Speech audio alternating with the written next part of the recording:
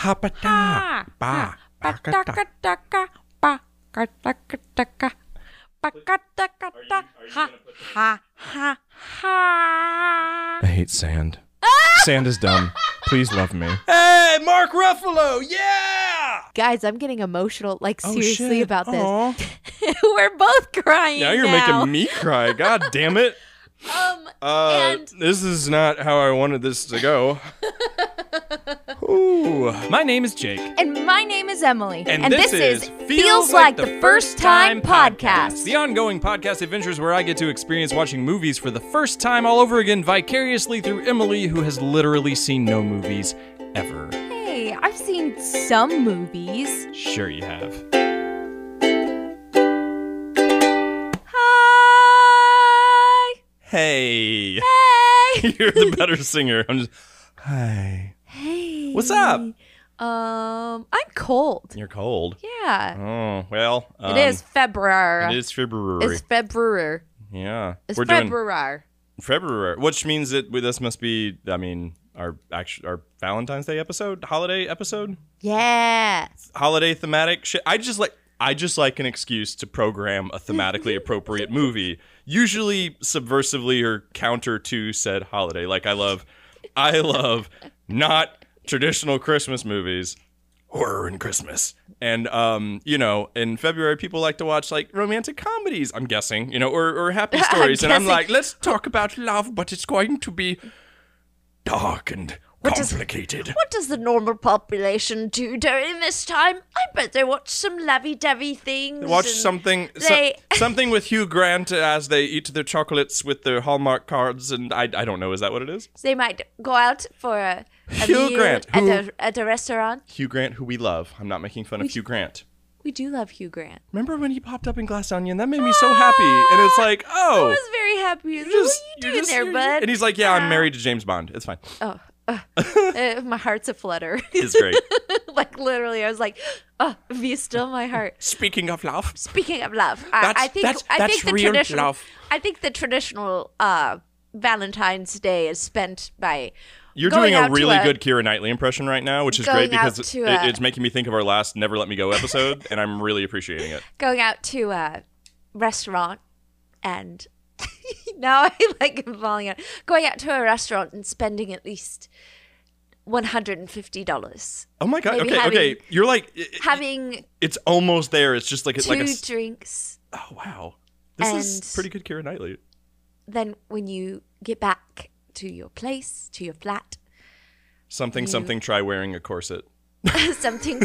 Try wearing a corset. I don't know.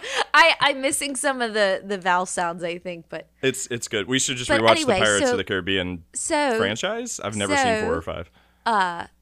then you get back to your flat and you fall asleep. Right. Or you watch a put- romantic comedy put the and then you're kettle on. disappointed. Dude, okay, now it just sounds like we're making fun of British comedies or something. Oh, I'm not. No, I know. I felt like I was. I'm talking about the general population. The general population. I always I preferred the accent from Snatch. Have you ever seen Snatch? No. Oh, well, there's a lot. Well, no, it's Pikey. I can't do Pikey, but Jason Statham in that movie is a vibe. Jason Statham's Jason Stathams. Stinkums. You never saw that skit, did you? The deleted Chris Pratt Saturday Night Live skit where he does a Jason Statham you where have he's to show me that. He's selling these just things of meat. He's like Jason Statham's Jason Steakums made from 100% pure cow face. Face. I cannot do a Jason Statham impression. I wish. Jason Statham. I love him so much. Anyway, this is not at all why we are here on this day, sir. You know what sounds really nice? Well, it does sound really nice. I would like a steak. A steak. A steak. You want a steak tonight? It's anytime. Oh, okay. I was like, I didn't know Not we were. necessarily. I want to be fancy. No. Oh. But yes. Steaks are good. Ooh, steaks and sweet potomato fries. You're making and me hungry. This green is not. beans or onion potatoes. Okay, so this is going to be our. So we're recording this before Valentine's Day, but we do have. I think we talked about it. Remember last year when we did our episode for her? It was belated. Yeah. I think we may have talked about it in that. I don't remember. That's still one of my favorite episodes we did. Mine too. By the way. I think we talked about like our Valentine's traditions and kind of what we do. Yeah. We're sort of planning the same thing again. From last year. Yeah. So I think that was the first time we did it. Last year we built a fire. Last year was the first time we modified our tradition. We always kind of had like the other stuff, like have a special drink and watch Letterkenny and play video games. We had like our set things we did, but we did modify it last year. Yes. So there's a fireplace in the apartment, and Jake built a fire. Which is always a good time. We got hot dogs and and marshmallows and graham crackers that Jake can have, and graham crackers that I can have, and really fancy chocolate. Really fancy chocolate. Im surprised me by getting those Ghirardellis that have the caramel in them, or the caramel, however you say it, and then whatever you want to say. Tomato. Yeah. We made s'mores with those, which was the most next level bougie. I want this to be my dying last meal s'more. But it was so good. We roasted all of that over the fire, which was very fun. In the fireplace. Yeah, we a little camp out in the living room, and then it was real cute. And then we drank and watched movies or watched Letterkenny and played video games and did the same stuff. Yes. I think. So that's what we're planning for this time. This is how we cocoon in love or some shit. It's a cornucopia of love. Cornucopia of love. But so I got to thinking about how much like we both enjoyed our episode for her last year. Yeah. And the conversation that it kicked up. I thought that was like, I really do feel like before we went in and after that, feel very good about that was like the perfect pick to do for that episode at that time. It was the perfect thing. It was. And we got a lot of really good feedback. Yeah. That was one of our I think better, like one of our more well-received episodes from the feedback that I'd heard. Yeah.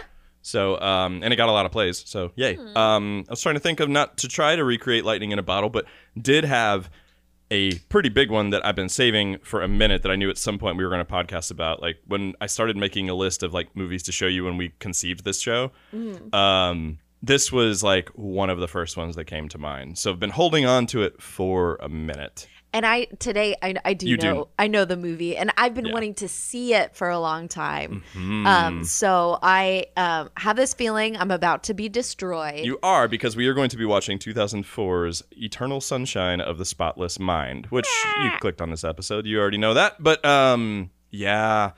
So I have... Oh, man. Okay, here's the thing. Have you even seen a trailer for this movie? I don't think I've seen a trailer. I am going to have to show you the trailer, but I think I want to do it after the movie because do you know the cast of this movie at all? Like, Isn't it Jim Carrey and Titanic? Oh shit, Kate Winslet. Kate Winslet. Yeah, we love. But do you know beyond that who's in it? No. Okay, I think I want to keep it that way because the trailer will spoil that. Yeah. But it's literally one of my favorite trailers of all time. And I definitely want to show it to you because that was the thing that cast the tone. And I think it like perfectly, some trailers like perfectly sell and represent the movie. And some are a little like, oh, well, that's not exactly what I thought, but it got me in the seats. Yeah.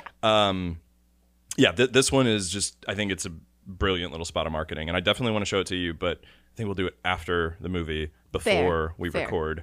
So you...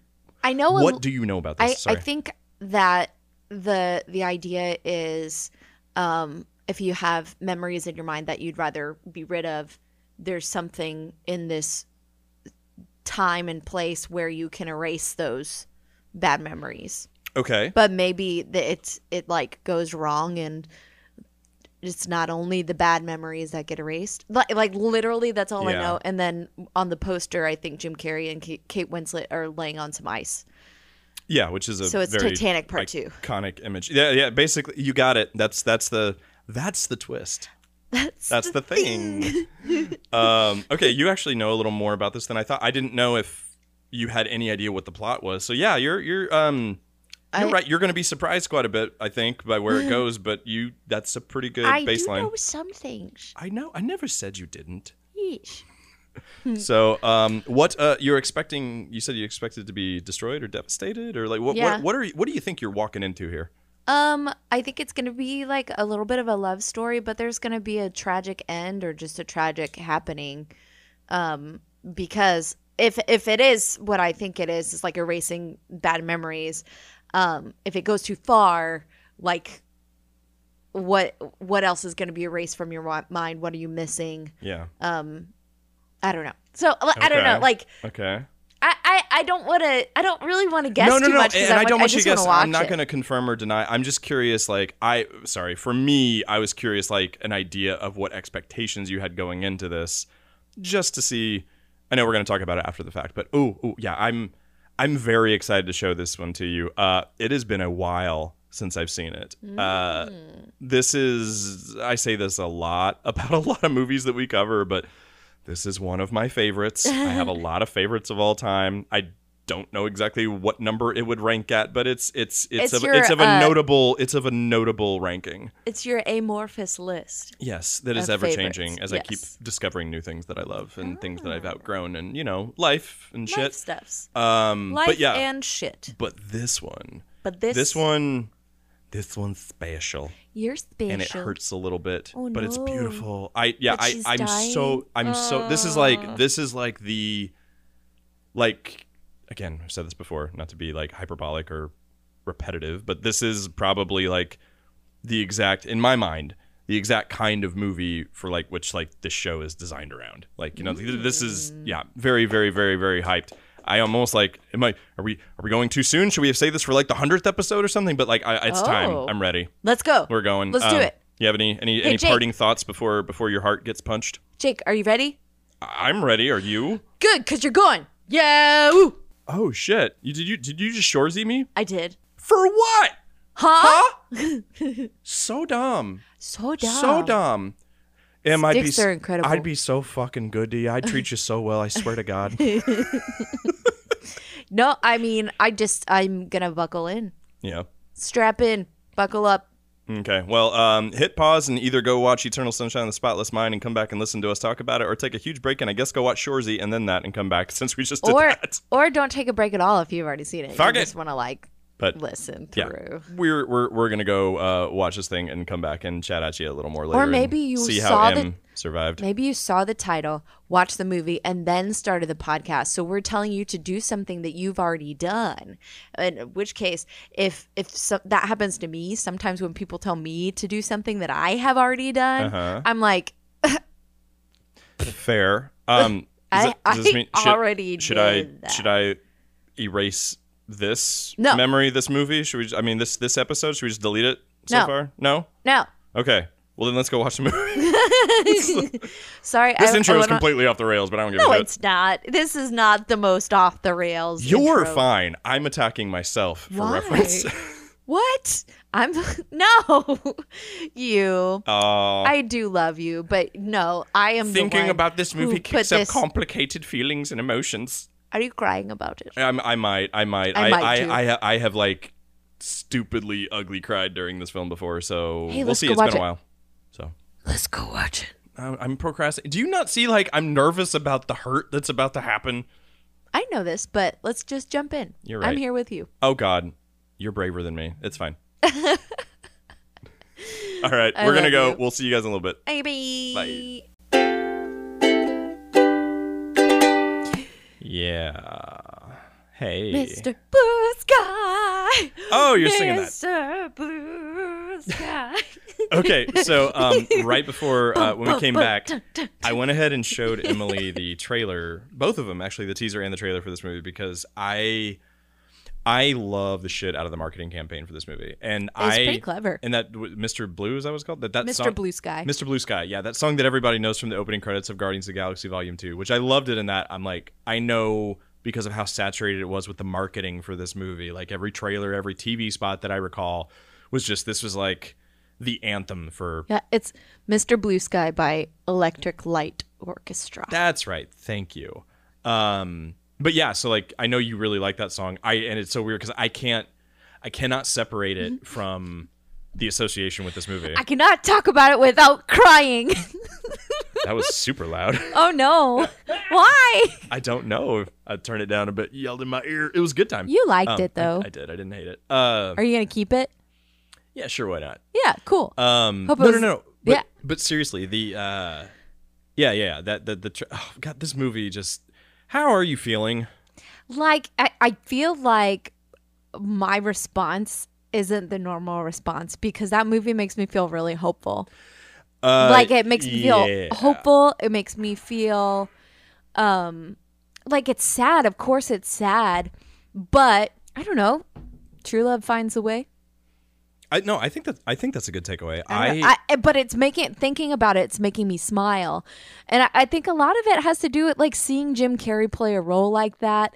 And with Kate Winslet, their chemistry together, so good. Fucking good. It's just like another perfect movie. Good job, Belinsky, for putting it forth. Like shit. Thank you for wanting to watch it. No, seriously, like when I was trying to think of like, I knew we'd do a bunch of movies, good, bad, and ugly across all different levels of the spectrum. But this was one that I knew we'd have to do. If there are episodes we've done that I would have been happy to cut if we had to limit on how many movies we watched, as long as this one made the cut. Ugh.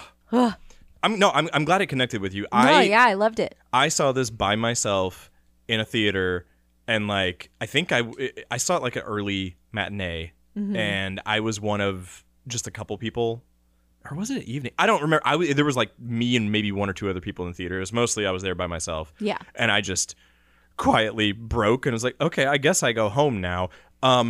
Over the course of, 19 years ago when this came out, life, and there have been ups and downs, and I definitely like have continued to relate to this movie in different ways as I grew. Like it connected with me kind of out of the gate, but yeah, like this is a film that on repeat watchings and as you go through different life experiences and like phases of being, I think it evolves and changes a lot. I'm really excited at this in particular, this film, to see next time we watch it, or next time you watch it if it's without me, like what your takeaways are, because I hadn't seen this in a while. And I forgot about so many moments that it's like, wait, how does that connect? Oh, shit, I forgot about that payoff, like for the first half. Because it's such an intricately structured film. Yes. Like there's even some details, and I don't want to get into it just yet because it's in my notes. There's some details that I was like, ugh. Like, at first I was like, this has got to be a mistake. And then it comes back around, and I'm like, oh, I see. Like that's super vague, but I know what you mean. It's very small. And we'll get to all that. Yeah, for sure. yeah.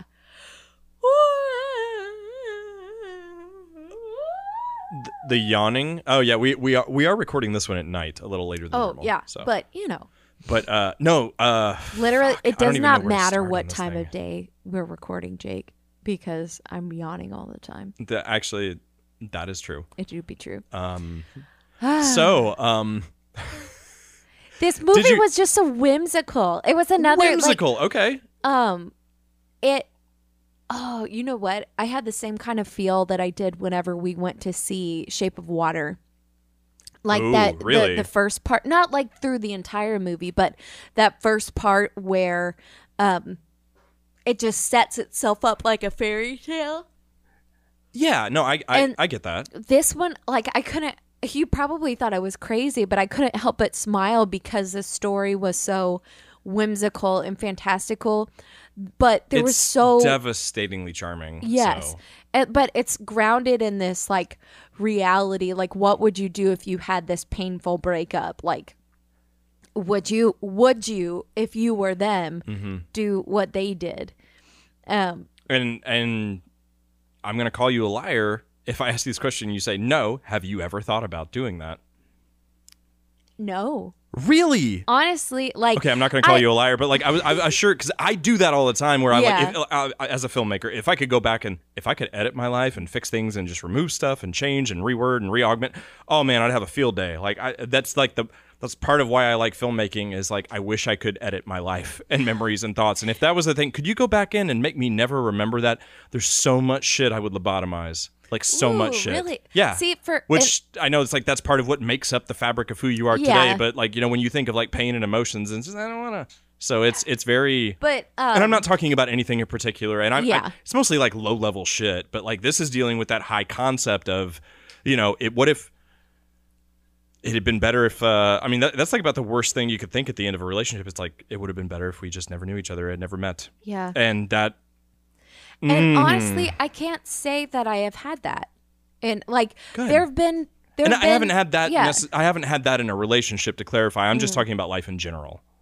Well, even relationships that didn't end up going very well for me, like I have learned so much, like, and there are moments, maybe not, I don't know, like it's hard to say because you don't know what the fallout's going to be if you forget something that you learned from a situation.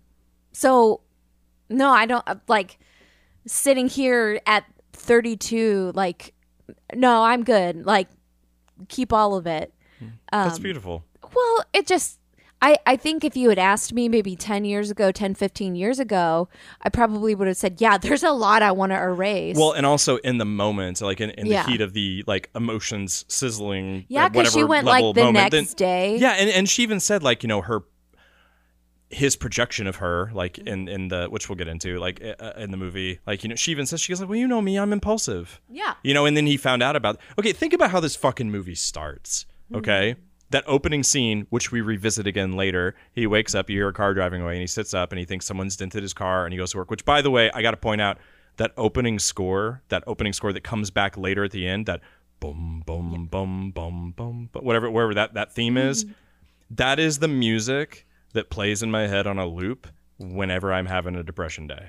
I have a voice that I associate with the voice in my head, which is Bo from Inside. Oh, think about it. Isn't a joke. Yeah. Don't talk about it. Like that's the voice in my head set to this music. Whenever I'm depressed, and whenever that look when that you see on my face where you come up to me in whatever room or whenever, and you're like, oh God, are you okay? And I'm like, it's a gray day. It's a day. And that's the music that's playing in my head. You're like, I feel so melancholy. And I'm like, oh, Abraham Lincoln. Abe Lincoln Sundays.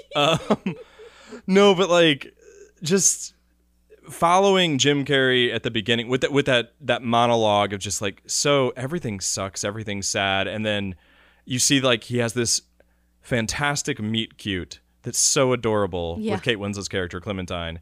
And it's just her and Joel on a train, and then after this whole setup that we forget we're like well into the movie, the opening titles come up, and it's just him crying, and you're like, what? And you're like, the reveal that later you find out that is them meeting again after both having a memory wipe, and like starting again for the first time. Like that's beautiful and terrible at the same time. But like all that opening where he gets that his friend David Cross, love him, shows that that letter they got in the mail saying like, hey, Clementine has had her erased. Yeah. Had him erased from her memory. And he goes and he's like, what? And he's like, I want it done right now. That equal like almost reactionary like quid pro quo, like impulsive decision to just do the same thing, and then the regret halfway through. No, I want to hold on to this memory. I want like that movie. This movie is like a fever dream panic attack to me, dude. It's like in the heat of the moment breaking something, or like taking something important and throwing it down a drain, or like sewage grate. Like you see that kind of shit all the time. And wishing like, you could take it back. Yes, and like okay, there's some things that you you can fix it, but like something you can't. No, exactly, and that's I love the bits. Well, we'll get into it, but like the I'm jumping ahead a little. That part where they bring Tom Wilkinson in, and they're trying to figure out where he's trying to grab Clementine and like hide her somewhere secret, like in an embarrassing memory. She's trying to hide. Yeah, he's trying to hide her just somewhere. A quick side note: secret. if you hear noises, the cats are Mo and Arya are chasing each other right now. And Arya has the high ground currently. She does. She jumped onto the desk that the mics are currently attached to. So if you hear a kickoff, that's her. That's sorry. No, don't apologize for our cats. But no, like just. He's trying to like hide her in these secret areas, and they keep saying like, oh, I don't know why he's off the map. It's over here. Oh, we found it. And it's just this desperation to try to, you ever have from a sad thought, once you start to come out the other side of something and you're trying to remember something about like, and it doesn't have to be a person, but it could be an event, a memory, a thing, something that was painful, and you try to go back to it, and you kind of realize that the edges are fuzzy and the faces are a little blank and the words are sort of softened, and it's like memory changes so much, especially through the lens of emotion, that like you you kind of have trouble recalling things, especially when you're dealing with any kind of grief or loss. Yeah, and honestly, over time, memories fade like that anyway. So yeah, it's like your brain tries to make up the details. Girl, you're my neon. I'm so sorry. No, I don't need you to apologize. Is you okay? We're having wine. Maybe we should have coffee. Oh, well, I had coffee earlier. Touche. See this? Touche. This, you know what though? What? This happens because like I spend all day and I'm like doing my thing around the apartment and doing like my social media stuff and like here there, and lately I've been reading a lot and working on projects doing work in advance for upcoming projects. Yeah, I'm not talking a lot. And when you talk, you breathe. And when you breathe, it introduces oxygen more oxygen to your brain. And when your oxygen has more, or when your brain has more oxygen than it's used to, or less oxygen than it's used to, that's where the yawns come in. So I just need to talk more during the day. If you need an assist, I will be happy to converse with you more throughout the day. No, it's just like, not that I'm not talking at all. It's just no, I know. You know. But anyway, so memory fades like that anyway. Yeah, no. Right. And but it just takes time, and we don't want to take that time. We don't want to have to feel the things that are associated with these harmful memories to get to the point where they're faded enough that they don't sting. You're just remembering them. It's like, oh yeah, that is a thing that happened. No, I totally know what you mean. And I'm not talking about like trauma stuff, guys. Okay, so you're not talking about traumatic things? Because I think this could be like low level or high level. Like, okay. So I'm not talking about like big T trauma. I'm talking about little T trauma. Little T, yeah. Little T trauma. So the difference being not to diminish trauma that a person feels like within a relationship or something like that, but it's not like a devastating earthquake or a physical or sexual assault against your person. It's these smaller traumas that you encounter that are painful in the moment and painful when you remember them in recent memory, and then you kind of have to work through it.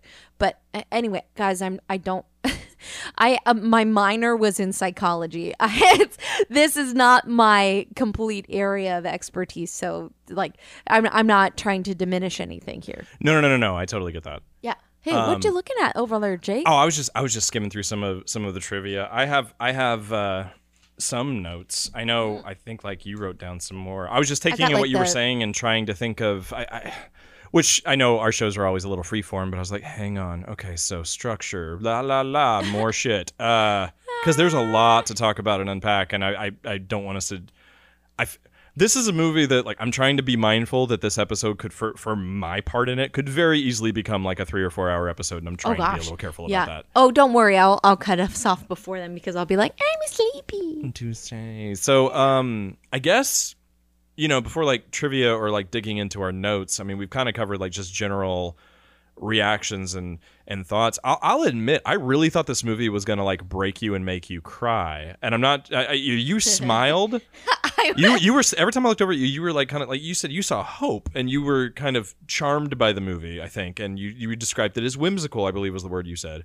Is that what you said? Yeah. And it was full of whimsy. And for me, this is like pain filtered through beauty, and I just like, for me, like this hurts. Like I cried a little bit less than I hadn't seen it in a while, like as I remember feeling, but also that could have been just watching it with you. Like like I did feel maybe I was picking up on some of your good hope vibes that you were feeling. I think some of it is it is definitely this heartbreaking situation, and you can tell like the screenwriter, the director, they were going through some stuff and like working through some pain, and this beautiful art came from that, and it's just validating. And you know what it also made me think of, and I just like in this moment it hit me. It reminds me of the whimsy and the feel that I had when I watched Everything Everywhere All at Once. Okay, I'm with you. Yeah, just like the you peel back the curtain and there's this like fantastical stuff going on. I don't know, like just I feel like I'm saying the same thing over and over No, again. no, but I get it. really, it's just finding a way to take this painful thing that we usually all of us will go through some sort of heartbreak like this. Maybe not exactly what they do with the story and how they bring it back around, and while it has the sci-fi fantastical element to it, it's still such a human story. It's like humans being humans, and like the beauty in life, and like even the hard stuff. Like, do you actually want to forget that, or does that kind of contrast the good times and make the good times better? Yeah, no, like, and it's there's sort of like a beauty in that stubbornness of the. Okay, well, think about what this movie is like. Boil it down to like its bare bones, right? Okay, couple is together. It's really good. It ends really bad. One says, "I want it to never have been," and the other says, "Well, that hurts. I want it to never have been too." I'm generalizing. Yeah. Okay. Erased. They meet again, and they have, in my opinion, arguably a more adorable meet cute.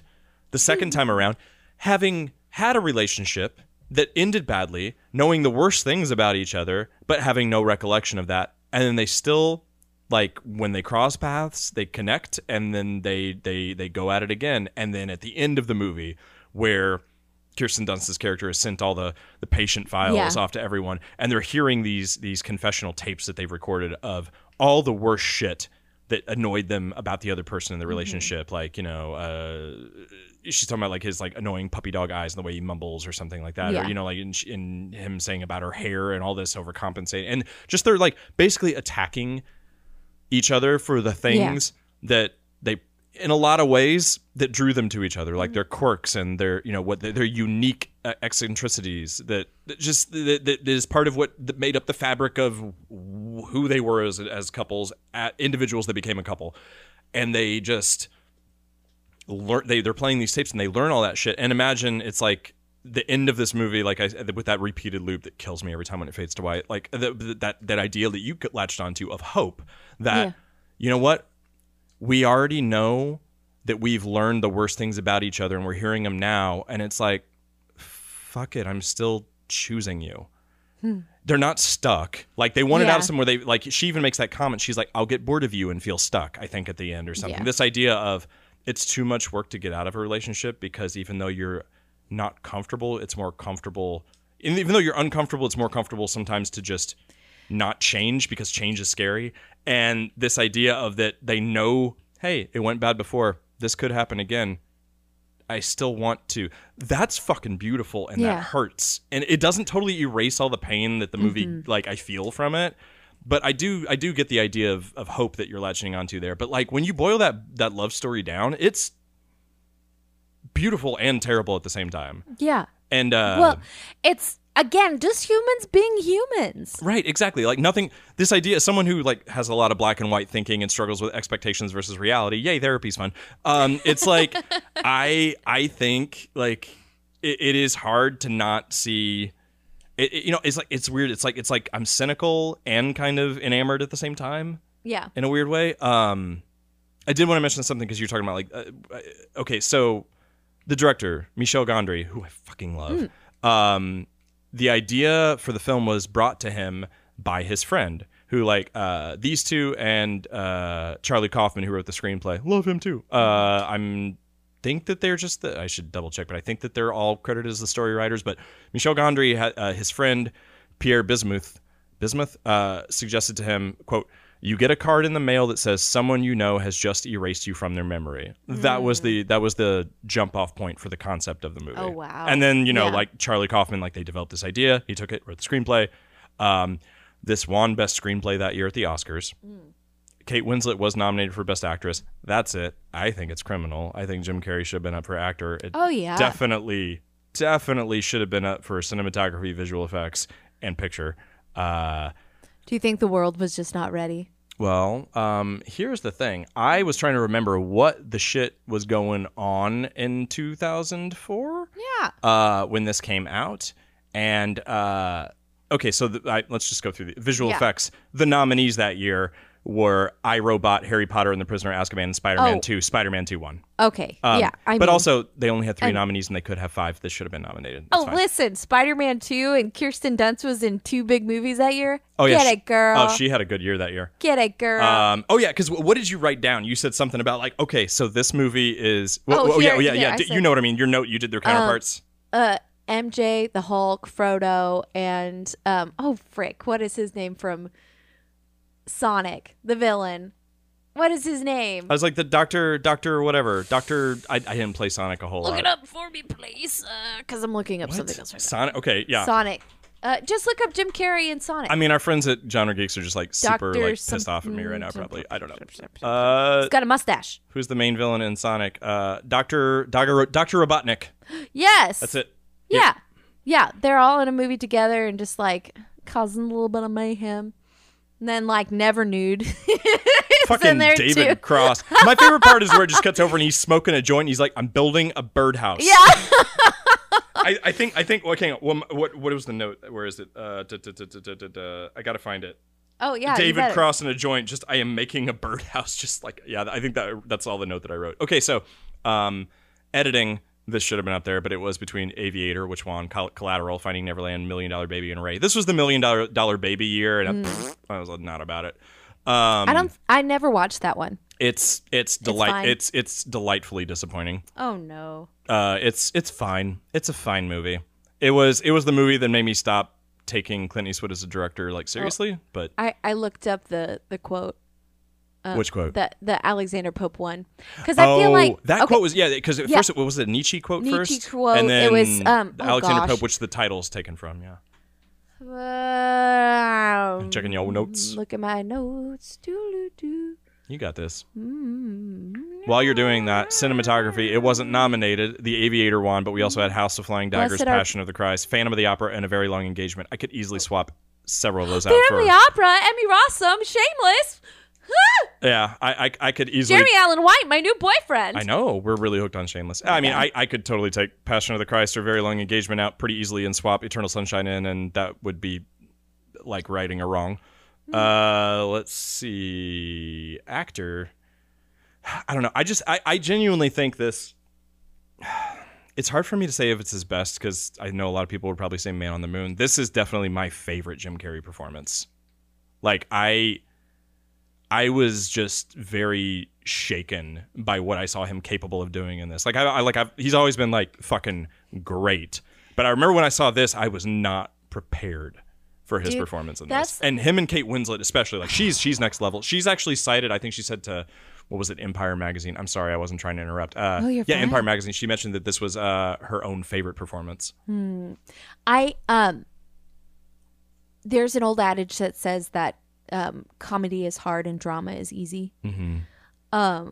And we see this constantly with these people that are into comedy. Whenever they get into a dramatic role, it's just, I mean, it doesn't happen every time, but it's just transcendent. Like Jim Carrey, Robin Williams. Very often, I think comedy actors make like some of the best dramatic actors. Dude, I even love Kristen Wiig whenever she's doing drama. Like you haven't. Oh, and you haven't seen the Skeleton Twins, have you?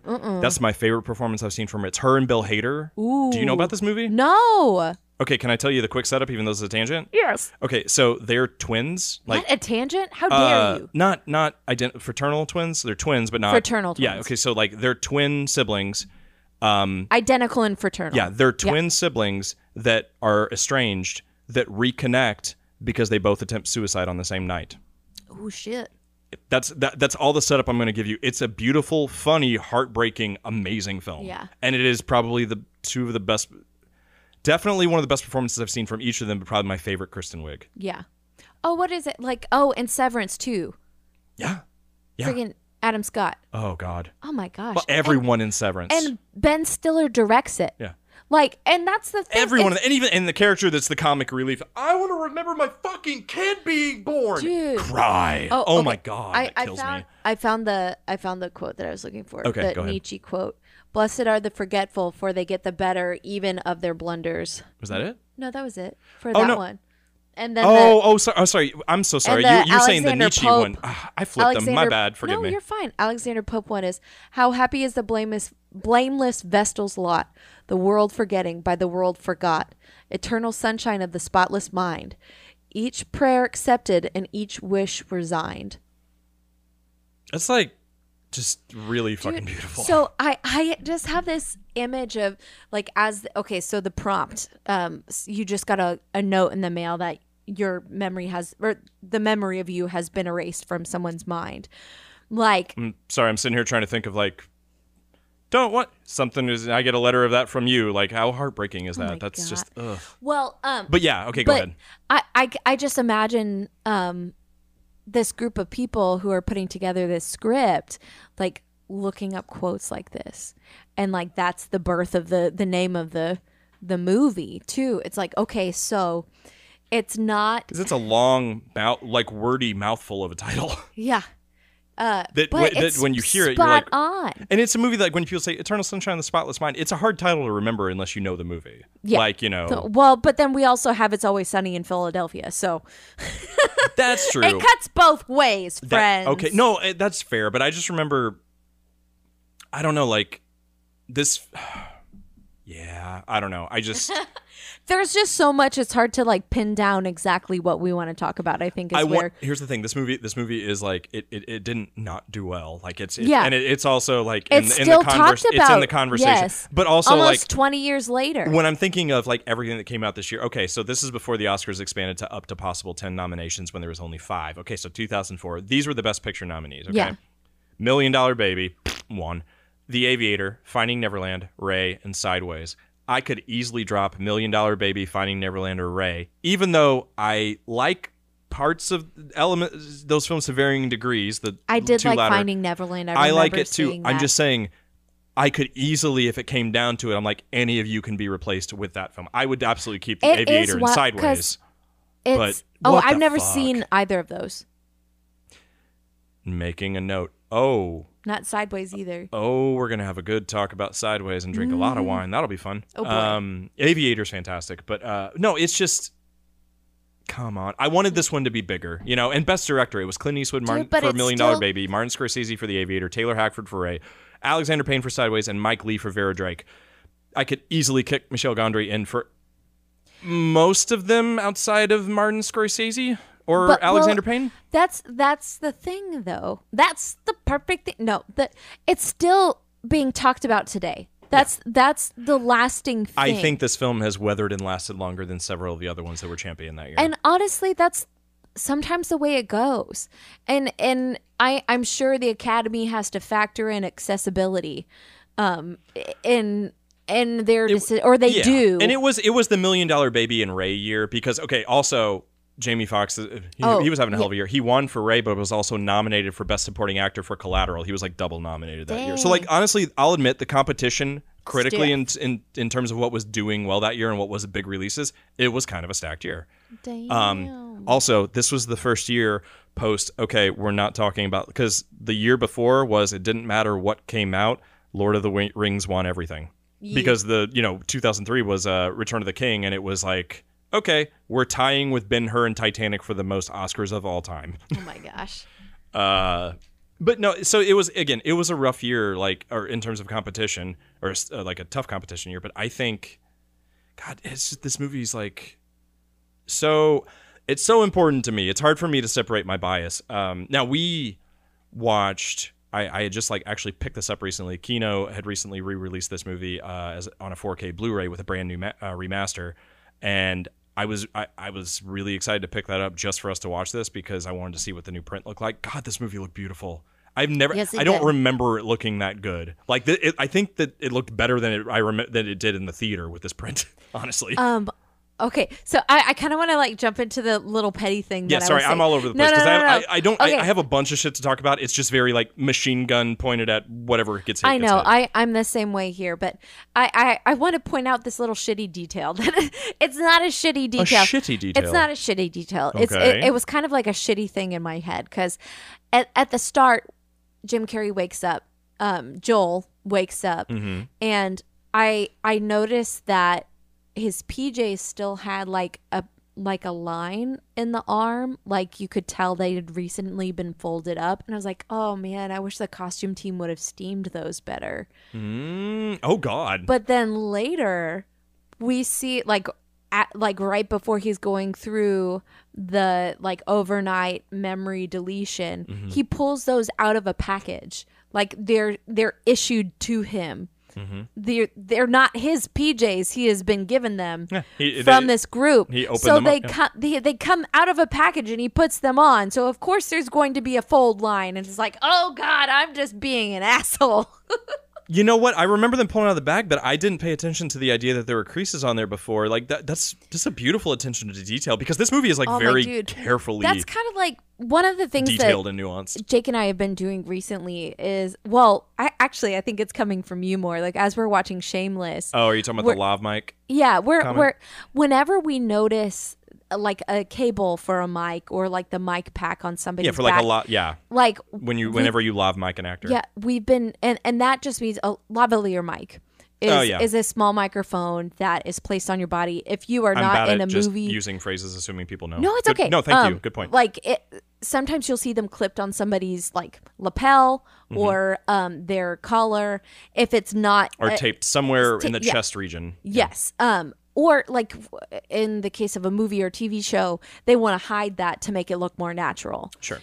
So the two of us spent a lot of time trying to make lav mics or lavalier mics on our, invisible. Well, also this is the first time for me really actively messing with lavs. Our recent feature that we're making compression, and we were so careful about like, oh, can you see the lav mic? And then I just all of a sudden it's like I started. It's like when I get so obsessed with whenever I'm filming and not like when I'm crossing near an actor, like if I'm like between the actor and the light of accidentally casting camera shadow, and it drives me nuts. And I'm like, oh no, okay, I got to cut around that. And then I'll watch big scale TV shows or movies, and like you'll just see when the camera's swooping around and you'll have like the shadow just cross on the actor for a minute and they leave it in, and I'm just like, well, okay, cool. If it's good enough for a $200 million movie, then it's good enough for me. I don't care. Well, and this is not us disparaging them. No. I'm not. It actually makes No, it makes makes a good us, thing for me. It makes us feel better because we stress so much over hiding the lav, and it's like if you're looking at that, you're not in it. We're just looking at it because we play in the same field. Yes, we play. It's kind of like I remember getting into theater like as a profession. One of the things that a friend of mine who works in tech told me, and forgive me, I don't remember who it was that said it, but whenever they go and see professional shows, when there's some element of spectacle or just like some technical aspect, like while they are amazed by it, they're also trying to figure out how it works. Yeah. And it's so like we know how the sausage gets made, so we're interested in how to make it look that way. And so to and know, it's really not that distracting. Here's the thing: I guarantee you, most people, like generally, no one's going to notice. We're just like looking for it. And every once in a while, I'm like, "Is that a crease in the shirt?" Oh no, that's the mic cord. And I'm like, "It's fine." And honestly, it's just because we know what to look for. And again, I feel like Leo in Once Upon a Time in Hollywood. I'm like, there it is, pointing. But it's not us being like, haha, look at us. No, not it's all. not critique. Honestly, it gives me a little bit of peace of like, hey, focus on the story. Don't worry about it so much unless it's like brazenly apparent. Yeah, like it's so. I don't know if our friends listening will know this, but Jake and I are a little bit we're a little bit of perfectionists in our art, and that can sometimes to both of our detriments. Yeah, that can sometimes get in the way of getting stuff done, because if you can't do it perfectly, then why do it? But be like, you've been spending way too long on this tiny little detail. Move on. Yeah, but so.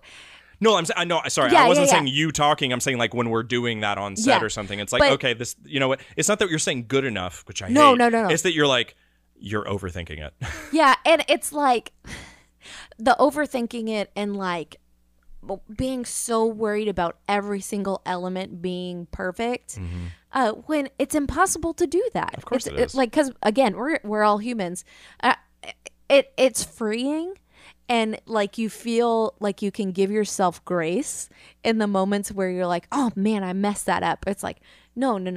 Like, be kind to yourself, because you're making art, and art is messy, and just go for it. I love that. I love you. Yeah. Let me share some other little tidbits. Yeah, No, thank you. duh. That was beautiful. I have nothing to add other than You're yeah. like, moving on. No, oh God, I didn't mean that. No, I just I know that you didn't sorry, mean it that I way. think that was beautifully put. I have nothing to add No, other than I just yeah, would be no. repeating what you said. I'm yeah. good.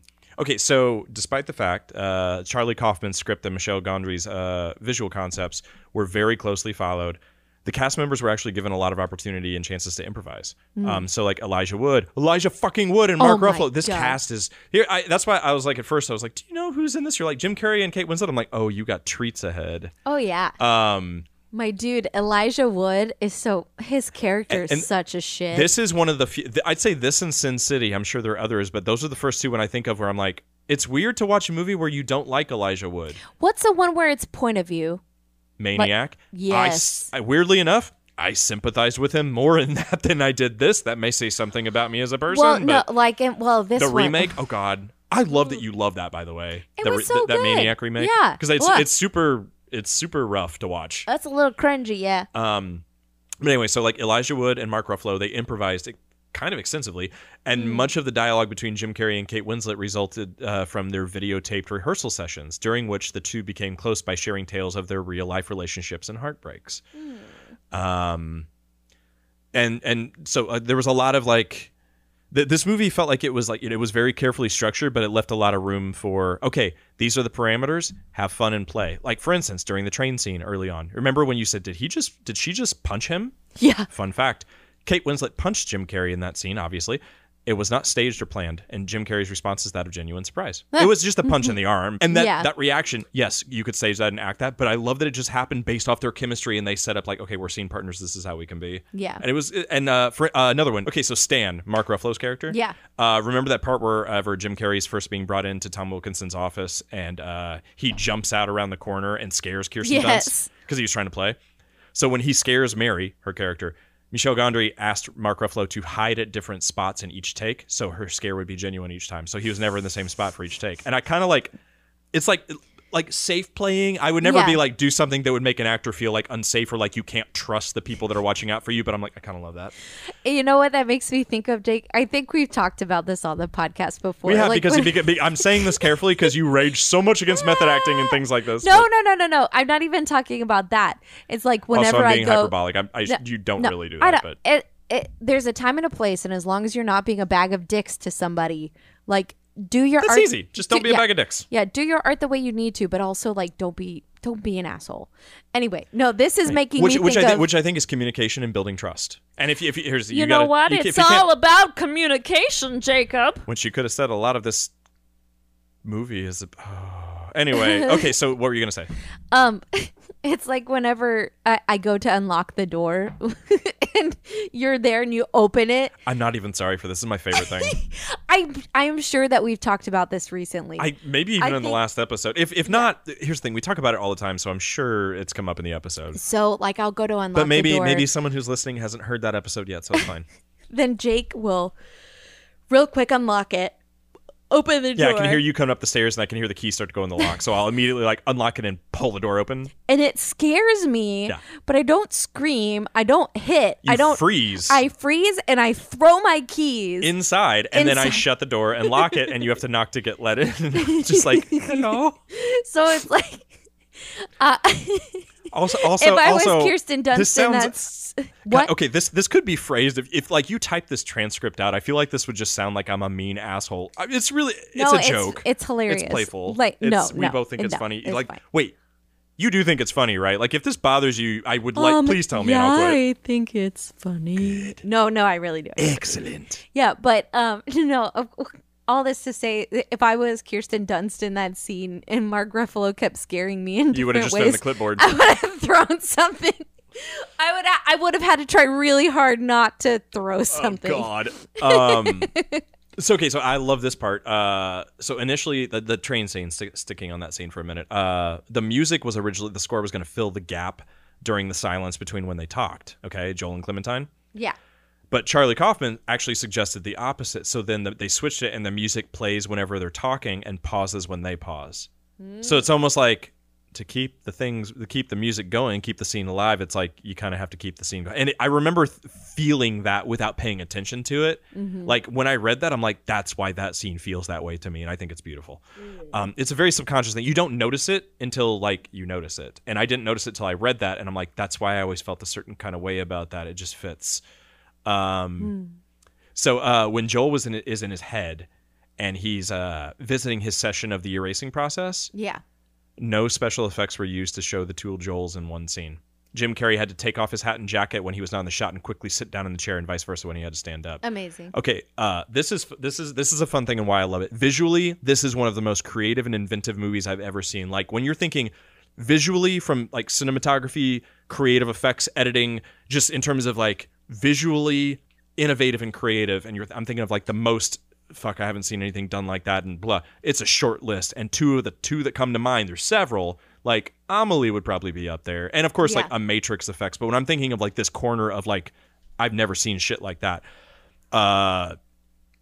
First two that come to mind are Requiem for a Dream and Eternal Sunshine of the Spotless Mind. Most recently, the only thing that I can really like liken that to would probably be Everything Everywhere All at Once. Yes. Where, I mean, there's others for sure, but where you're just like, I've seen something fresh.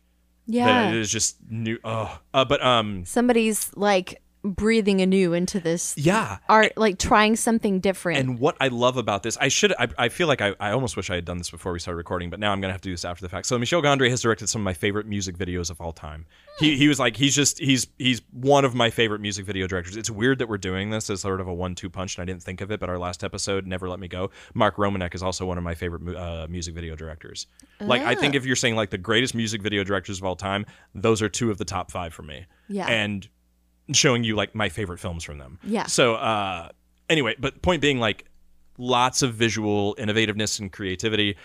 Virtually all of the most bizarre and fascinating scenes in this movie were created with old-fashioned camera editing and lighting and prop and set tricks. Digital effects use was very, very limited.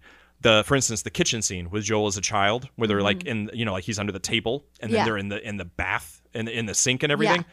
It was created with an elaborate forced perspective setup, similar to how Peter Jackson did in Lord of the Rings. Like, where, like Frodo and Gandalf are not sitting on the same bench. They're, one's further back, and it's sort of like as the camera sees in 2D. Yeah. If you're not doing 3D shit, it's like, it flattens it and you can't tell. Yeah, it's forced perspective kind of. So like it's trick of the eye. Yeah, but I love that. That whole kitchen scene is so innovative, and all the other stuff where like two of my favorite shots of all time are in this film. Yeah. Which is that overhead where they're just like laying on the crack on the ice. Yeah. When they have that night picnic.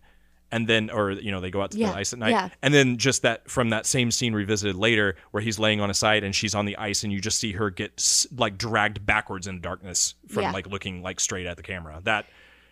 Those shots like live rent free in my head till I die. They did a lot of really cool stuff with lighting. Oh yeah. The lighting is so incredible.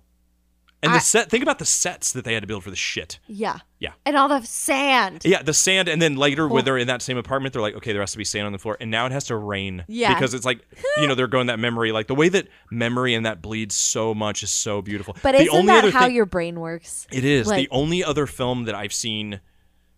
Okay, I shouldn't say only. The only other one that comes to mind without me digging really deep in terms of that blends, like, the idea of, like, dreams and like, memory and reality and the way they cross over like that is Inception. Because you remember that whole bit where, like, right before they go under, God, I wish you hadn't seen that because I would love to do an episode. That would have been so cool. But do you remember, like, when the big action scene in the middle when they all go in together, when they put the heist together, and they all go in and it's raining, and it's because the dude whose dream that they're in just drank a shit ton of champagne before the plane took off, and he's like, I really have to pee, and so all of a sudden they're like, why is it fucking raining? And it's like that kind of reminds me of the similar about where they're sitting in the apartment and he's going back to that memory of stomping around as a kid, and all of a sudden it starts raining in the apartment and she's like, it's working. That just hurts me. Anyway, okay, so the scene where Joel and Clementine watch the circus go through the streets, that was made up on the spot. The film crew and cast happened to be working nearby, and Michel Gondry, the director, decided it could work well in the film. So the part where Clementine disappears suddenly, as it is one of Gondry's favorite moments in the film. Jim Carrey didn't know that Kate Winslet was going to disappear in that scene. Remember how they're there and all of a sudden he's like, huh? Yeah. And Gondry liked it because Jim Carrey's face was so saddened when the sound blanks out in the final film, if you notice, he broke and he turns and he's saying Kate. He's like, Kate, where'd you go? So in that whole scene, it's like, and I like, it's such a beautiful, Gondry he kind of reminds me of like, I remember hearing stories about like Hitchcock, like on like Rear Window, where he would just set up things and give like, like set up moments for like these natural things to kind of pop up for, like happy circumstances. Like one of my favorite. We need to watch Rear Window. One of my favorite stories, and I don't mind telling you this in advance. I may have told you before, and I don't know if I've said it on the show, but one of my favorite like directing stories of all time is on, it's in Rear Window, and I'm going to paraphrase this probably terribly, but there's a whole scene where Jimmy Stewart's character is laid up in his apartment with a broken leg, as I recall. And like, so he's just like using binoculars and or a telescope, and he's just watching, he's observing and spying on his neighbors that are all out. Like, it's like these, think of like a quad, and there's like apartments, walls all around, and there's just like a quad in the middle of the area. And all the people go out on their balconies because it is like super, super hot. So people are taking their mattresses out on the balcony to sleep because it's too hot to sleep inside. And they're trying to like save. So there's this one scene where I think, if I remember, it's been a while, it starts to rain. And so there's this married couple, and the rain starts to come down, and the whole scene is they're supposed to just, it literally, they have no dialogue. It's just Jimmy Stewart's watching them from afar. And, Hitchcock is like directing them via like walkie-talkies from the set where Jimmy Stewart is, like across the way, like, okay, now do this. And, or something like that, or relaying, whatever. Communication's being passed forward. So they're supposed to, when the rain starts, take the mattress in the window and get inside. Oh, get out of the rain. Yeah. And so he told, I don't remember which one was which way, but he told, for instance, we'll just go with this story. He told the husband something like, now remember, whenever the rain starts, you guys are going to pick up the mattress and go in the window through the left, right? And he goes, okay. And he told the actress playing the wife, now remember, when the rain starts, you guys are going to pick up the mattress and you're going to go in to the right, right? And she's like, okay. So he gave them intentionally cross direction and was like, watch. And then he called action, started the scene, and all of a sudden, the rain started, the actors get up, one tries to go one way, the other's like, what? And there's this moment where they're like, what are you doing? Go this way. And it feels like this argumentative thing of these people that live together that are like, their patience is thin from being in the heat, and now they're getting rained on. They're like, you never do anything right, just go in. And it's like this weird tug of war that works so naturally. Sorry, better than anything of like, I want you guys to stage this. And it was like this, it's a little manipulative, but it's like what I like to consider harmfully playful. I don't know if anybody would agree with that, but like I'm like harmlessly playful. Sorry, wine is fine. Harmfully. It's harmlessly playful, not harmfully. The opposite of what I initially said. Yeah. Okay. But no, it was kind of like a beautiful little. I thought it was like a beautiful little moment, and like I like things like that. But anyway, I digress. Moving on. Okay, so. Michel Gondry had a unique system of controlling his camera ops while shooting. Use of a headset for himself and earpieces for the two operators. He would speak to them in French while the cameras were rolling and the actors were doing their parts so that he could have a say on all angles no matter where the actors were. Because as you could tell, there's a sort of, like a lot, like a lot of angles in each scene, kind of all over the place. A little bit like a certain cinematographer I know sitting across the desk from me. How dare you? How dare you? Thank you, I think. No, yeah. So this resulted in large degrees of spontaneity, since the actors could decide while in character whether to have an entire conversation sitting on a couch or get up and walk over to a window. Kate Winslet said that she felt that this freedom enhanced her performance, and that sometimes they would do different takes of the same scene completely differently, based purely on gut feelings for what the characters might have done. I'll be honest, that sounds like a dream scenario for how to do a scene. I shouldn't even put my name in the same breath as Michel Gondry, but point being, I adore the idea of like playing until it feels right. It's never like, you never know, you should never not know what you want in terms of performance or camera angle or anything that your responsibilities are as a director when you walk on set. But it is fun. There's a certain alchemy that happens when you have the lights on and the set up and the makeup on and the actors in wardrobe and the camera rolling and you're there, that there are things you can't plan for sometimes that you have to feel out. And those are always the moments I've noticed, like, that I love in movies when people talk about it. I'm like, yeah, that was sort of like off the cuff. And it's like, if you get so married, I think if you get so married to the blueprint, which you should follow your shot list and your storyboards and your script, but it is a blueprint. And if you, it's sort of like, you learn how to color within the lines before you learn how to break that rule and color outside of the Well, lines. you know what it like reminds me of? And I find that extremely freeing. I love to do that. I've had actors and crew, that have like been driven nuts on set that way. I know, like whether or not spoken or unspoken, I can just tell them like, thank you for bearing with me. But like, I love that approach. Like I very much idealize that and think that that's beautiful. It reminds me a lot of the way my favorite directors for stage operate.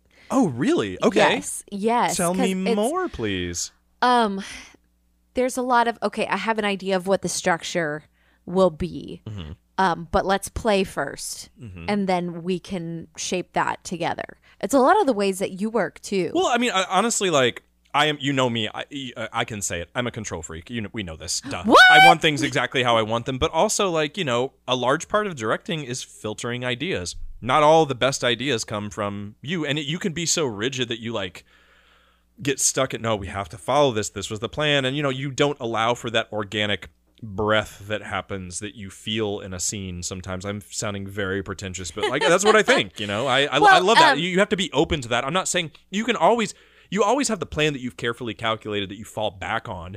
But if there's an opportunity for why not, we're here, do it. Fuck yeah. Yeah, it's a collaborative art. You can always. Here's the thing. You just cut the footage if it doesn't work. That's the fun part.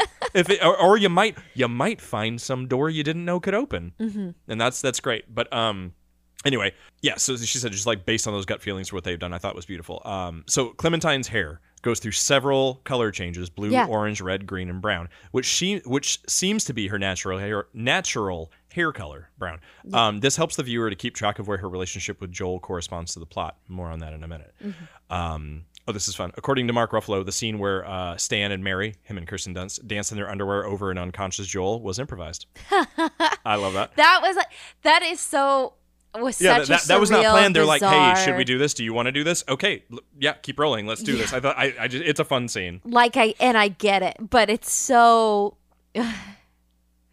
It speaks to something like treating people as products instead of a little bit, and think instead about of actual humans. It is, and think of how you mean like.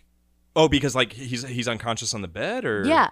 Well, and okay, let's set this up. So he wants this procedure done. He wants to have his mind erased. We get there, and it's Mark Ruffalo and Elijah Wood's characters, and they're getting drunk. They're drinking and just talking, and just kind of like it's very like informal. It feels kind of not professional, but they're like, yeah, he's out. He can't feel anything.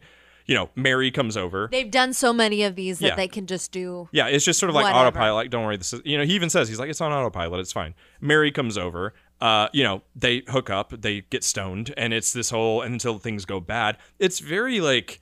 If you think for Joel, it's like they're coming in his home and getting kind of fucked up and sort of like digging around in the recess of his mind, messing with his brain. And now now they know all these things about him that they're erasing that he won't even know. This really feels like. Yeah, come in and read my diary while I'm sleeping in a way. Yeah, but I've told you that it's okay. But but I've signed a consent. But I don't really know I don't really know what I have signed myself up for. I know, and the fact that he's when Elijah Wood starts talking about stealing a pair of her underwear. Okay, first off, this is so fucked up. Okay, it's so Elijah Wood fucked up. Crushes on Kate Winslet's character. He crushes on Clementine because he finds out that like, oh, well, I had a liking to her, and he stole a pair of her panties on the eraser and then just started using all of Joel's stuff that should have been destroyed to use his words to seduce her. And Joel starts to hear this. And he's like, he stole a pair of her panties. He's using my words to seduce her, blah, blah. It's kind of a uniquely fucked up scenario. Yeah. What's interesting would be to know what happens next. Ooh. Right? Because there's not really the only consequence we see is that some of the things that Elijah Wood's character says kind of trigger something in Kate Winslet's character in Clementine, and that causes the end of their relationship. Right. Which I mean that is enough, that like a break of trust, a break of relationship, even if it's something that like, oh, I have to step away because this is harming me and I can't, it's not a tangible thing, but it is affecting me in such a way this is done. No, you're totally right. But like, how do you operate after you find out that someone has been so devious? That's a really good question. Or do you just leave it? It's not really like they knew him. I'm not trying to like treat that like rhetorically, but like I could say I think it would just depend on my mood and the circumstances and the person, because I could see there's the duh reaction, and then there's the I don't know. I'd have to see how you feel in that moment, because some things you're just like, this isn't worth it, and some you're like, no, dude, we're digging in on this. If the movie was from his perspective, Joel's or from Elijah Wood's character, yes, Stan? From Stan? No, sorry, Patrick, yes, thank you. From his Stan is Mark Ruffalo. From his perspective, like, he might be the hero of the story, right? It's like, oh, he had found this girl, he fell in love, he knows the way into her heart, and so he's gonna try to make her fall. Yeah. But you know what that made me think of a little bit, but it's just completely different scenario. 50 First Dates. But it's so different. It's completely different. Okay. I don't. Yeah, I thought I had a question on that, but I'm not sure what I'd want to ask. Yeah. Okay. Devious. Do you have a bias? Okay. Do you have a bias towards this? Like, I feel like this. While we are arguably Joel is our protagonist here, but like, I don't feel like this is completely slighted from his point of view or hers. Now, granted, we're seeing a lot of her thoughts through his projection in his mind, where it's not, which there's some interesting notes on that here in a minute, but like, I don't feel like this is really like a one-sided portrayal of a relationship. I feel like it's very honest. Like this does not erase his flaws, or like you see, like, honestly, like I see so much in their relationship of like, oh yeah, you guys burn bright so quick, and then when they're sitting at that Chinese restaurant and it's just like all these little things at the end of a relationship, it's like, are you guys even happy together? When he's like, I don't want to be one of those couples that people like take pity on when you're out at a restaurant or whatever. Like, I feel that shit so much, because I've was 2004. That was before we were relationships also like that. We've seen obsessed with our screens. But no, I really think that it does a fair job with everybody. What I'm saying is Elijah Wood's character, though, like, if we had to paint like an antagonist, in the story, it would be him, like, trying to swoop in on this. So no, I don't think that. Well, and everyone's flawed, because look, even the guy Tom Wilkinson's character that designed the chief of this technology. Or this service right now. He's like the head of that practice. His whole bit with Kirsten Dunst and that reveal of, we had a relationship before and you wanted to erase, which is a fucking bombshell every time you watch this movie. Or that realization of when his wife says, "Don't be a monster, tell her." Like, and then it's like, we did this before, that they hooked up and they wanted to erase. Like, even it's flawed from the top down. Dude, everyone and Mark Ruffalo's just kind of, I feel sorry for. He's kind of there, just trying to do his best. Yeah. But yeah, it's and I also find it interesting. Curious your thoughts on this. Yeah. Hang on. Were you finished with your thought? Did I just fucking steamroll over you? I apologize. No, I'm good. Go.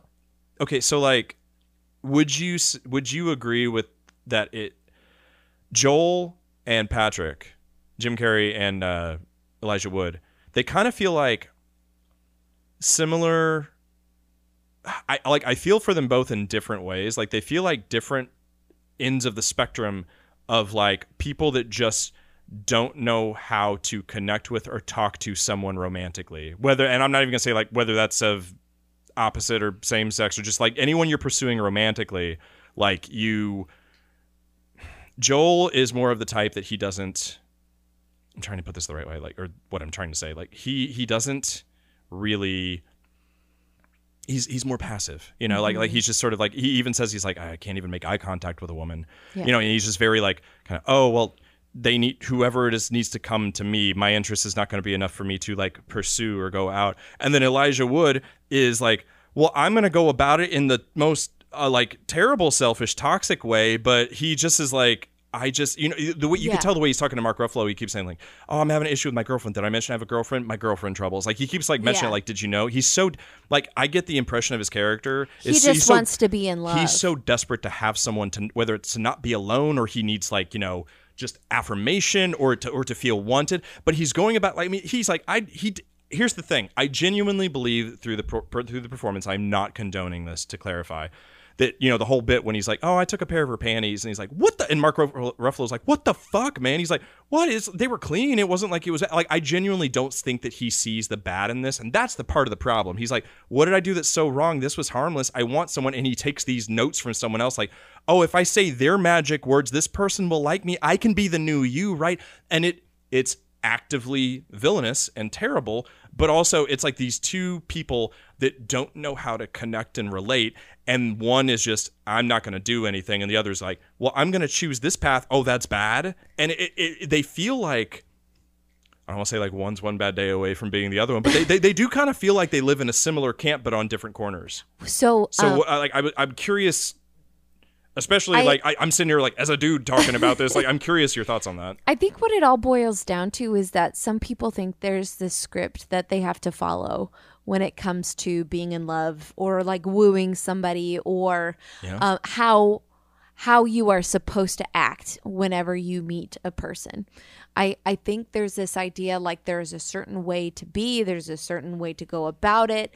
This is your timeline in life. If you haven't met the love of your life by this time, you better just like settle down. It's a detriment for and even in that phrase, but like even in that phrase, it's like, and that complicates more if you like, you can have multiple loves of your life, you know, like yes, to varying degrees, obviously. But what I see is Joel is living passively through his life, just passively walking through. Would you agree that he's like a passenger in his own He's a passenger. And then he's the passenger in a car that is driving itself is kind of what I think. I don't think anyone else is at the wheel. I feel like he's just cruising. He's on a train, right? God literally. Oh, well, and here's the thing. Hang on, and that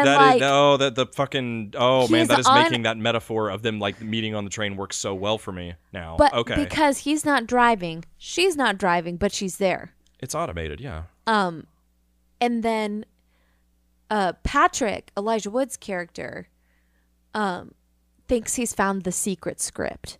He's found the key because he's been waiting for so long. I've got a golden ticket. Like, he's been waiting for so long for somebody. He sees his friends. I feel bad I feel bad for him because I'm like, but buddy, you're like that's the friend that's like, dude, you know that's fucking terrible, right? But are you okay? Dude, like, I am not sympathizer and condoning. Please know what I mean. No, I know. Like he does terrible shit. There is some like late 90s, early aughts rom-com that could be about that character. Like, oh, like this guy threw his notes away in the trash can and I found them, and now I know how to woo her. His character would have done fine in Revenge of the Nerds. So I still haven't seen that. But your head. We'll talk about that later. What I see is people to their own detriment trying to follow some script that doesn't exist. Mm-hmm. Or just trying to live passively through their life. Or can I have the cheat code because this is a lot of work? Yeah, and it is because love and relationships, even the best ones that seem easiest. Again, that's subjective, but like if you perceive something as the best and the easiest, it's still a lot of fucking work. Yes, no one just coasts by that stuff, dude. I mean, like I feel pretty good about you and I, but we do like it's been work and we've definitely had ups and downs. That's natural. That's the thing. You can't be passive about it, right? Like you can, and then you get into situations where you build up this resentment because there are things that you haven't talked about, but you know you have this person, so you don't want to rock the boat and you don't want to upset this homeostasis, in quotes, that you have with this person because, oh God, this is my chance to be in love. So I'm going to just go with whatever is going on and build up all of this score against you, that whenever we have a bad day, it's the straw that breaks the camel's back, and I'm going to go ahead and just take all of this stuff I've been holding and throw it at you.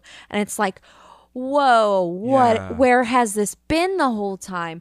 Like, I would rather, like you and I do, I would rather take in the moment and say, like, and I'll call on myself for this, like, okay, I was a little bit harsh there, or like the way that I said that was not kind, and I'm noticing it doesn't what have you're saying you can easily be that's me too. Yeah, 100%. Like, okay, so here's the factors that are going on. Like, I'm tired. I'm hungry. I need a hug.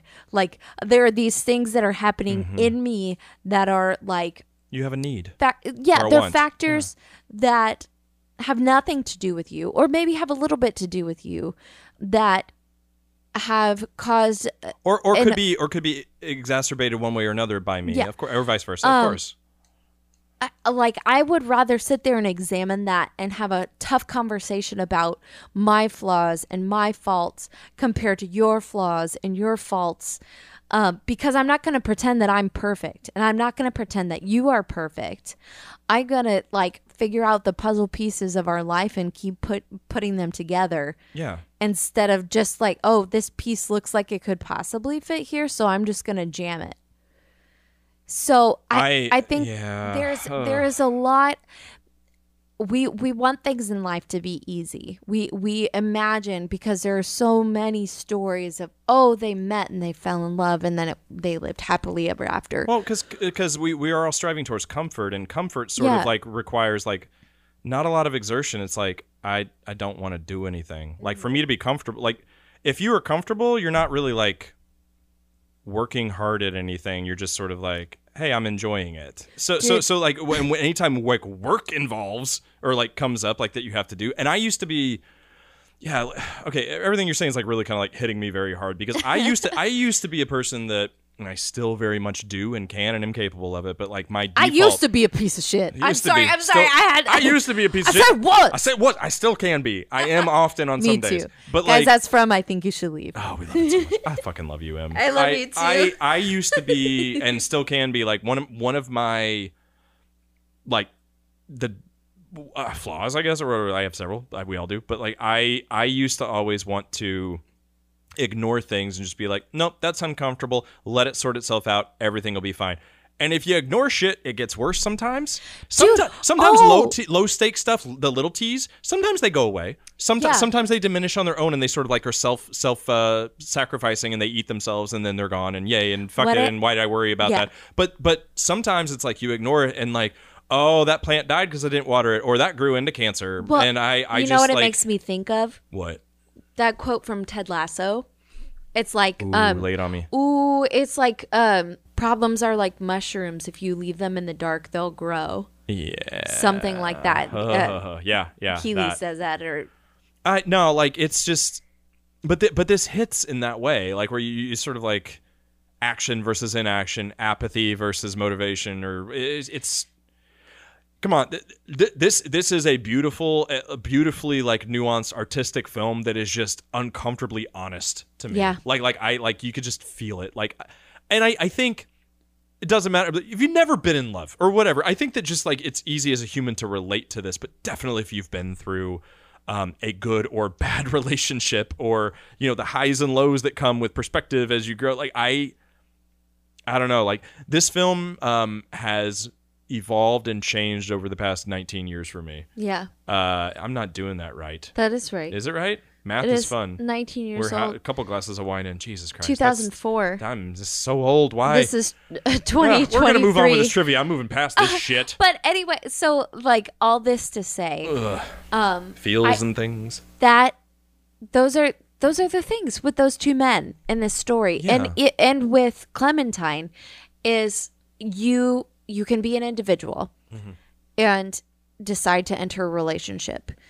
And if you are not conscious of how you affect the other person, if you are not conscious about how your inaction also affects another person, you're missing out on big parts of life.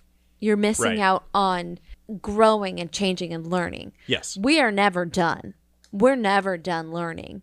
And I strongly believe that. Anytime I hear somebody say, I am the way I am, I'm never going to change. It's I've dude, said are you those sure? words sometimes. Yeah. Are you sure? It's is that where you want to be? I like how you always kind of remind me. You're yet.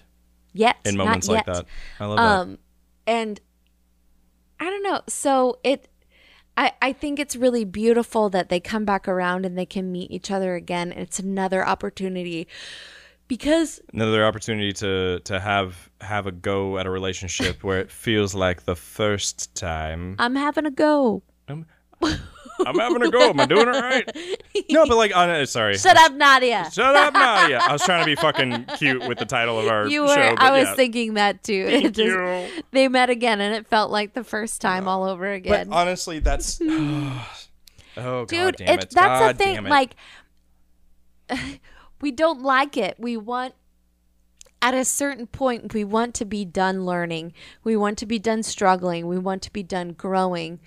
But if we stay curious and interested and invested in what's in front of us, our relationships, the hobbies that we get into, these things that fuel our lives, like that's what makes life rich. Mm-hmm. And to just sit back and be a passenger, you watch your life pass by and you feel like it's happening to you instead of you living it. Yeah. Ugh. That was beautifully put. I don't Jesus. know. I just the Emily of Wisdom is here. She has had a glass of wine and she will dispense. Are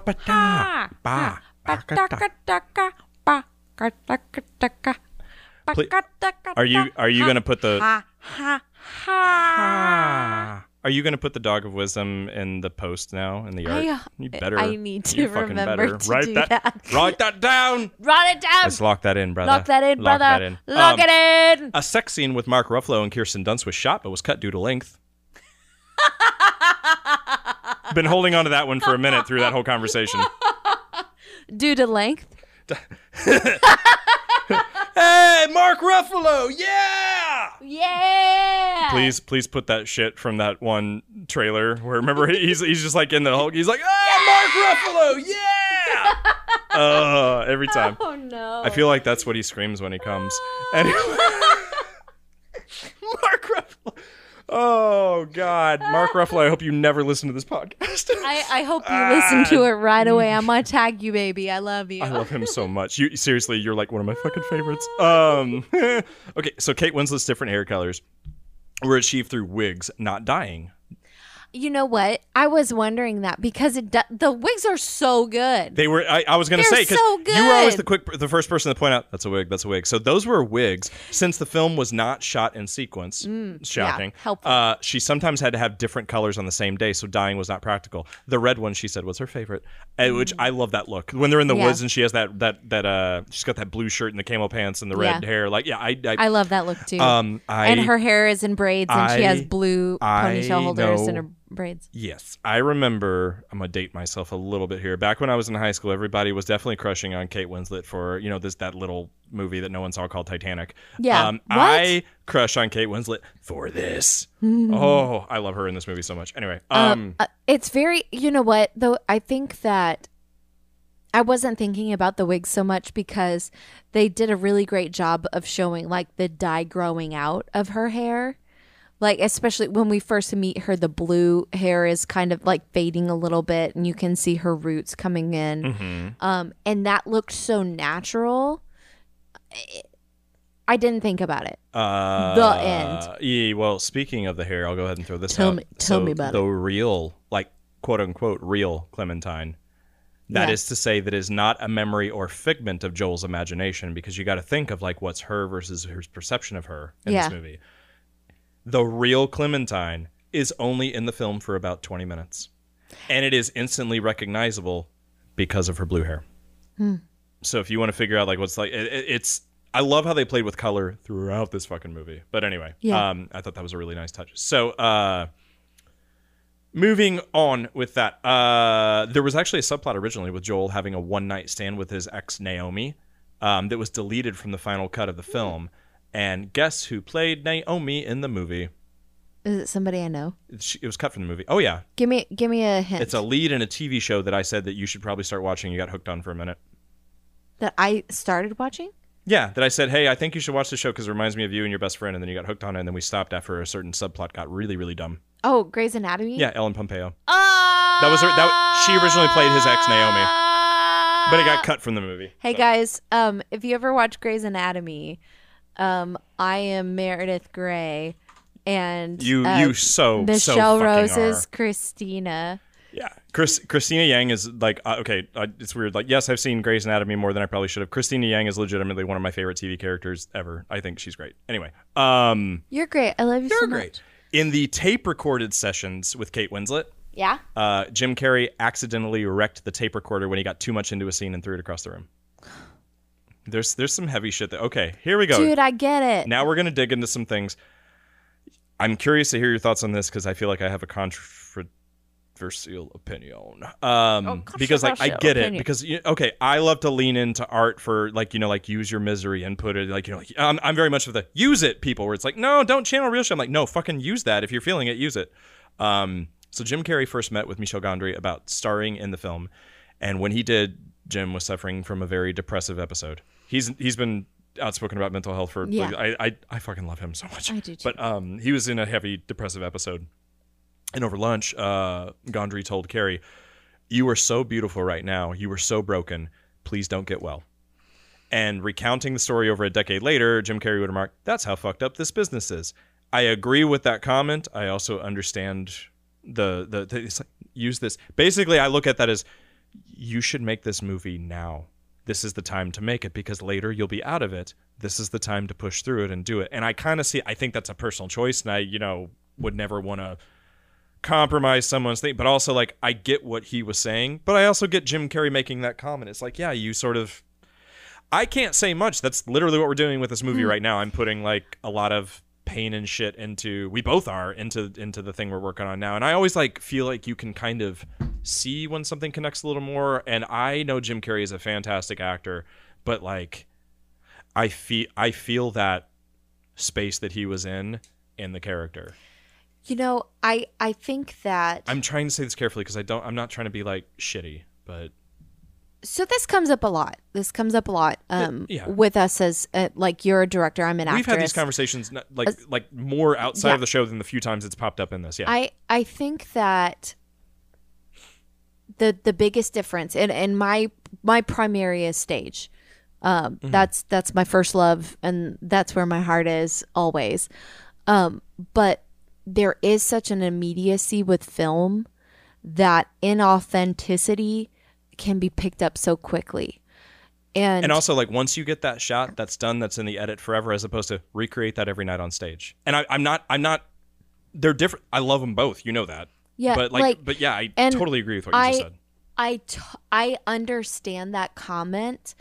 It's not, my interpretation here is that a director sees like this feeling that you're going through is hurting you, but there is beauty in that pain.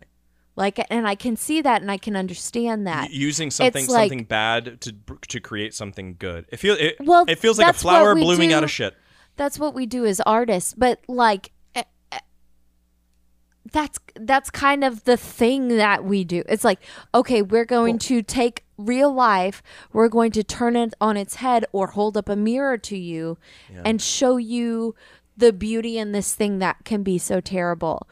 And Carrie's right. It is fucked up. It is. I'm not saying it's not, but like, yes, 100,000% yes. What you're saying. It makes me think of that one day on set, and I won't talk about the scene because, like, we'll just let people see it. I mean, you can't. I don't know which one you're talking about. So if it's not spoilery, go for it. We did a few takes, and after the last the penultimate. I'm take, sorry. Are you talking about the therapy scene? Yes. I'm with you now. Okay. Okay. At the penultimate take in our film, to clarify, we're not talking about Eternal Sunshine. We're talking about the movie we're making right now, Compression. It wasn't quite there. So Jake took me aside and like that was hard for me to give you that note. Began a conversation, and because we know each other so well, I knew what he was going to tell me. I just had to get the conversation started, and you finished it. And I was there. And I remember I was starting right now, like talking, and you go, okay, let's go film. We walked out the room, and that was the take. And honestly, it did tap into some memories that were difficult for me, but in that, it helped me connect with where my character was in that moment. So I wasn't living in this harmful thing that was so terrible. I, through my experience, connect with this other person who I'm trying to be. And she's not a real person. She's on the page. But breathing life You made into her pretty fucking real, Em. like But I know what you're saying. like that I will always remember that moment of getting there.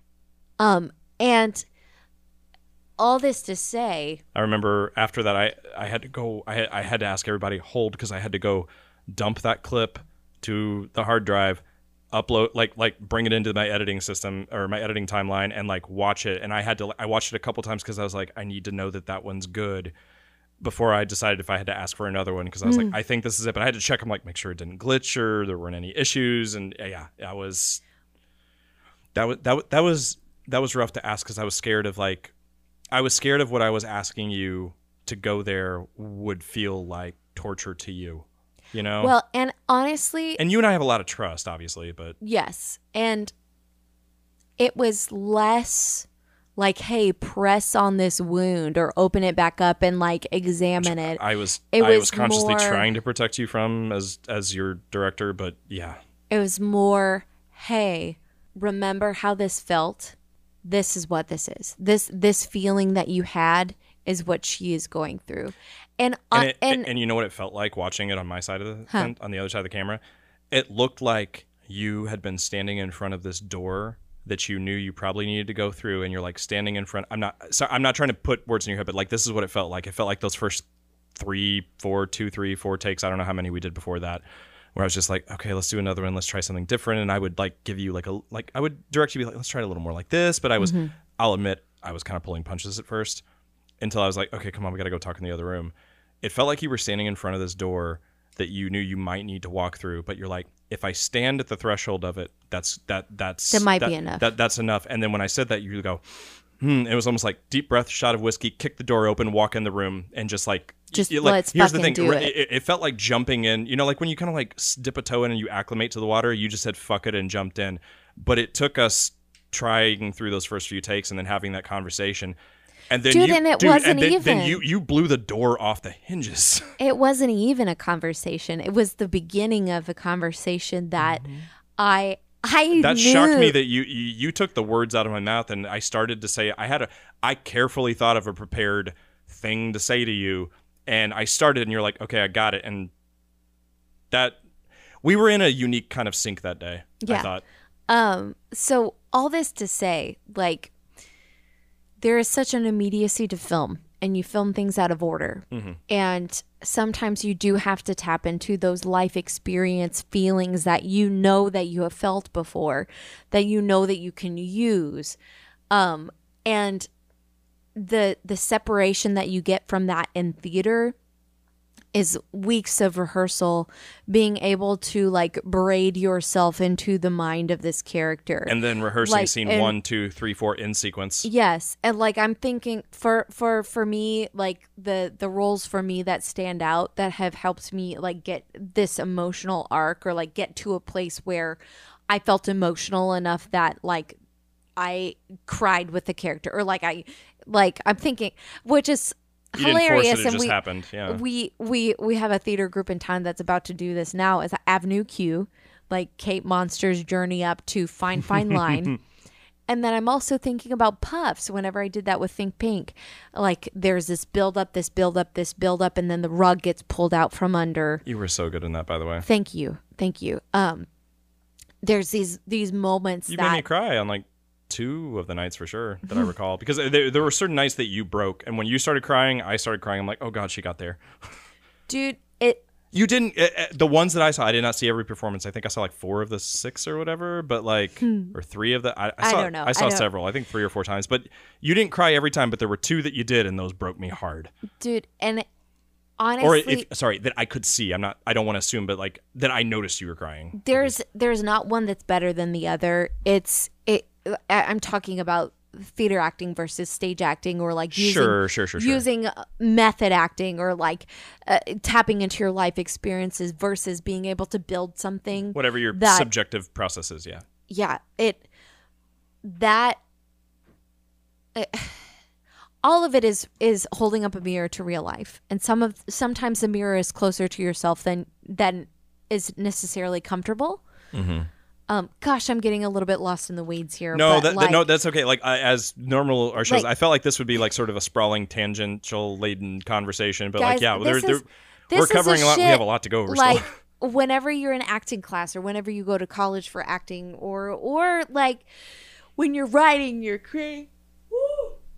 creating your art. You sometimes do have to dig into those old wounds to remember how it felt so you can be authentic about it. Because if you just kind of touch the surface, that is going to be obvious to people. But if you want to be true to life, you have to look at what you've been through and draw a little bit from that. And that's why we create. That's why we're artists, because we see life, we see the pain that you go through, but we also see the beauty, and we can pull something out of that pain to show you something that you can relate to. And in that way, even if it's painful, it's beautiful. Holding up a mirror. Yeah. Like how good do you feel when you relate to someone? When you say, that is a feeling that I have had too. Oh, God, you mean the that. simple act of feeling like you're not alone and Yes. not crazy with your thoughts? Like, oh, someone else is the same way. I'm like, oh, cool. That's cathartic and comfortable and painful all at the same time. Yes, And like more. and you don't always want to live there. You don't always want to live in that space. But it's about honesty. Like about- making those moments truthful, right? Well, Well, part of it it's is about anyway. honesty. It's about connecting to other people. It's about It's the about connection. collective Yeah, no, you're totally right. humanity. It's like, okay, this is something that can happen. This is something that has happened. This is something that will happen. Right. I have felt it. This character has felt it. I have melded myself with that so I can show you what I've been through, or maybe you can see yourself in this. My dudes, I know. like this is waking up at the break of dawn, going to your acting class that starts at 8 or 9 o'clock in the morning, and having to be so emotionally vulnerable in front of the people that you've been working with for the last 4 years, and just bearing your soul. And we do it for other people. And if you're doing it for yourself, It's almost like, hey, read my diary. it's like, I'm going to channel this thing. I'm going to channel this character. And it's for you, but I'm learning too. You know, it's funny. I was in, I went to a group therapy session earlier today. We'll be a little vague about this, but one of the conversational topics that came up was talking about journaling. And, does everyone in the room journal or whatnot? And, like, how does that work for you? And I was thinking, like, every time I try to, like, journal or whatever, there was this conversation about, like, reading the words back and, like, how that makes you feel, for better or for worse, depending on the individual. And I'm just sitting here, like, I didn't really say anything in regards to that conversational topic when it came up, but I'm just sitting here thinking, like, yeah, I just take that all and put that in a script and then try to, like, hide as much of it as identifiable as me as possible. But I'm like, but it's in there. And now it's like, okay, so we just reword and mask and redact a bunch of shit. And I'm not saying that's the healthiest way. I know there's a lot of memes of, like, you see all these people that make dudes that make movies instead of going to therapy. And I'm like, I kind of do both, but Yeah, well, you're doing both now. Yeah. But isn't that it's a way of coping with those feelings. Yeah, And, it's like, trying to unpack and understand it in a way that makes sense through fiction in a way. What's really cool, Jake, about the movie that we're making is that whenever you are talking about it with our close friends, you get to talk about how you have poured so much of yourself into it. You have to. And it's us, but thank you. Like, you can guys, I'm getting emotional, like, Oh, seriously shit. about this. Aw. But you can see that it's you trying to deal with these big feelings that you have had. And you can pinpoint that and say, like, okay, in this scene, I relate to this so much because this is what I went through. And this is how I put it on the page to relate it to you so that you can understand. We're both crying Now you're making me cry. God damn it. and This is not how I wanted this to go. Ooh. Anyway. Okay, we need to stop talking about our movie and Ready? talk about the movie we're reviewing. But Fart, I butts. do remember. Stinky farts. I do remember when I came back and from you reading the script for the first time, and you were just like pacing in the living room drinking a bourbon, and I go, "What'd you think?" And you threw something, and not your keys this time, but you were like, "I finished reading the script," and I was like, "What'd you think?" And you were just, I think the only thing you said was. I was like, what? And you're like, I feel like I've just watched the past 3 years get processed and put in on a page. Well, and or X number, whatever, I don't know, years. In that way, like getting to that live. Was, thank you. That was really You're welcome. Getting to live that shit out and like. You're the one that brought it to fucking life. Are you kidding me? You like. Yeah, sure, wrote, shot, edited, directed, but like you fucking like that didn't work without you bringing that to life, guys. And we're not trying to SRMDs here. I'm serious. It's Valentine's Day. I'll suck your dick if you want. I mean, woo! It's our holiday episode. Anyway, moving on. You want to get back? We get so real on Valentine's Day. We always do. I'm not going to tell you how long this is going to be a long one. It's all good. How long is this so far? We'll talk later. You want to keep going? Is it 2 hours? No, we're getting close. You want to keep going? Here we go. Well, let's. Hey guys, thank you for diving into our brains. No one's with making us. them listen. If they're Nobody's clicking, they want to. We're not. Here's the thing. We're not forcing anyone. We're not. Here's the thing. We're not Elijah Wooding our audience. We're Jim Carreying them. We're not. We're not giving you the wood. We're like. I hate sand. Sand is dumb. Please love me. No. Wait. Sorry. I'm sorry. What was that fucking line? He's like. Sand is overrated. I don't like sand. That's what made me think. He's like, it's coarse. Sand is overrated. Everywhere. He goes, it's just tiny rocks. It's just tiny rocks. It's just like, oh my God. Okay, but I'm going to go back to, because here's the thing. I have to go back to my notes and talk about how the opening is like the perfect picture of my depression. Let's get through the rest of the shit. Moving on. I love you. Also, thank you for bringing up and talking about our movie. That's not what this was about, but I love that the way you related that. Oof, I'm going to cry. So, fuck later. yeah. Cheers to that. Here, Cheers, I love you. my dear. Okay, so the opening credits, as you noticed, appear like 18 minutes into the film at the end of the first reel, because like movies are traditionally back when they were shot on film, and we still do this like it's just easier for post-production. I prefer to do it that way. You break it up into like 15 to 20 minute chunks as reels, or whatever you denote as a reel break. But yeah, not a lot of movies you watch for the length of an entire episode of television almost before the credits come up. Most recently, the only one I can think of is Fresh, where like the credits go like 30 or 40 minutes into the movie before the title comes up. Yeah. But like I loved that about this, where you get this whole snapshot of, which you don't realize till the end, is literally their second go around, Joel and Clementine 2.0, Meet Cute 2.0. And then that was, it kind of gets the rug stolen out from under you when the credits come up and you see Jim Carrey crying, and those fucking credits that are like dissolving and rotting like memories that are being erased. Like I like that opening title sequence, when and where and how it hits fucking hurts. Moving on. So reporters tried to interview Jim Carrey as the unplanned. Remember the scene with the unplanned street parade I mentioned earlier? Yeah. Reporters were trying to interview him. And if you listen closely, I did not hear this, but if you listen closely, you can hear somebody shout, "Speak to me," at Jim Carrey, because they're trying to get his attention. They shot that shit just candid. I guess after filming the scene, here we're going to get into some other stuff. After filming the scene in the sink for over 2 hours, took a minute, Kate Winslet actually fainted. Oh, no. Michel Gondry wanted to continue filming, which angered Jim Carrey, and he refused to continue shooting until he knew that she was okay.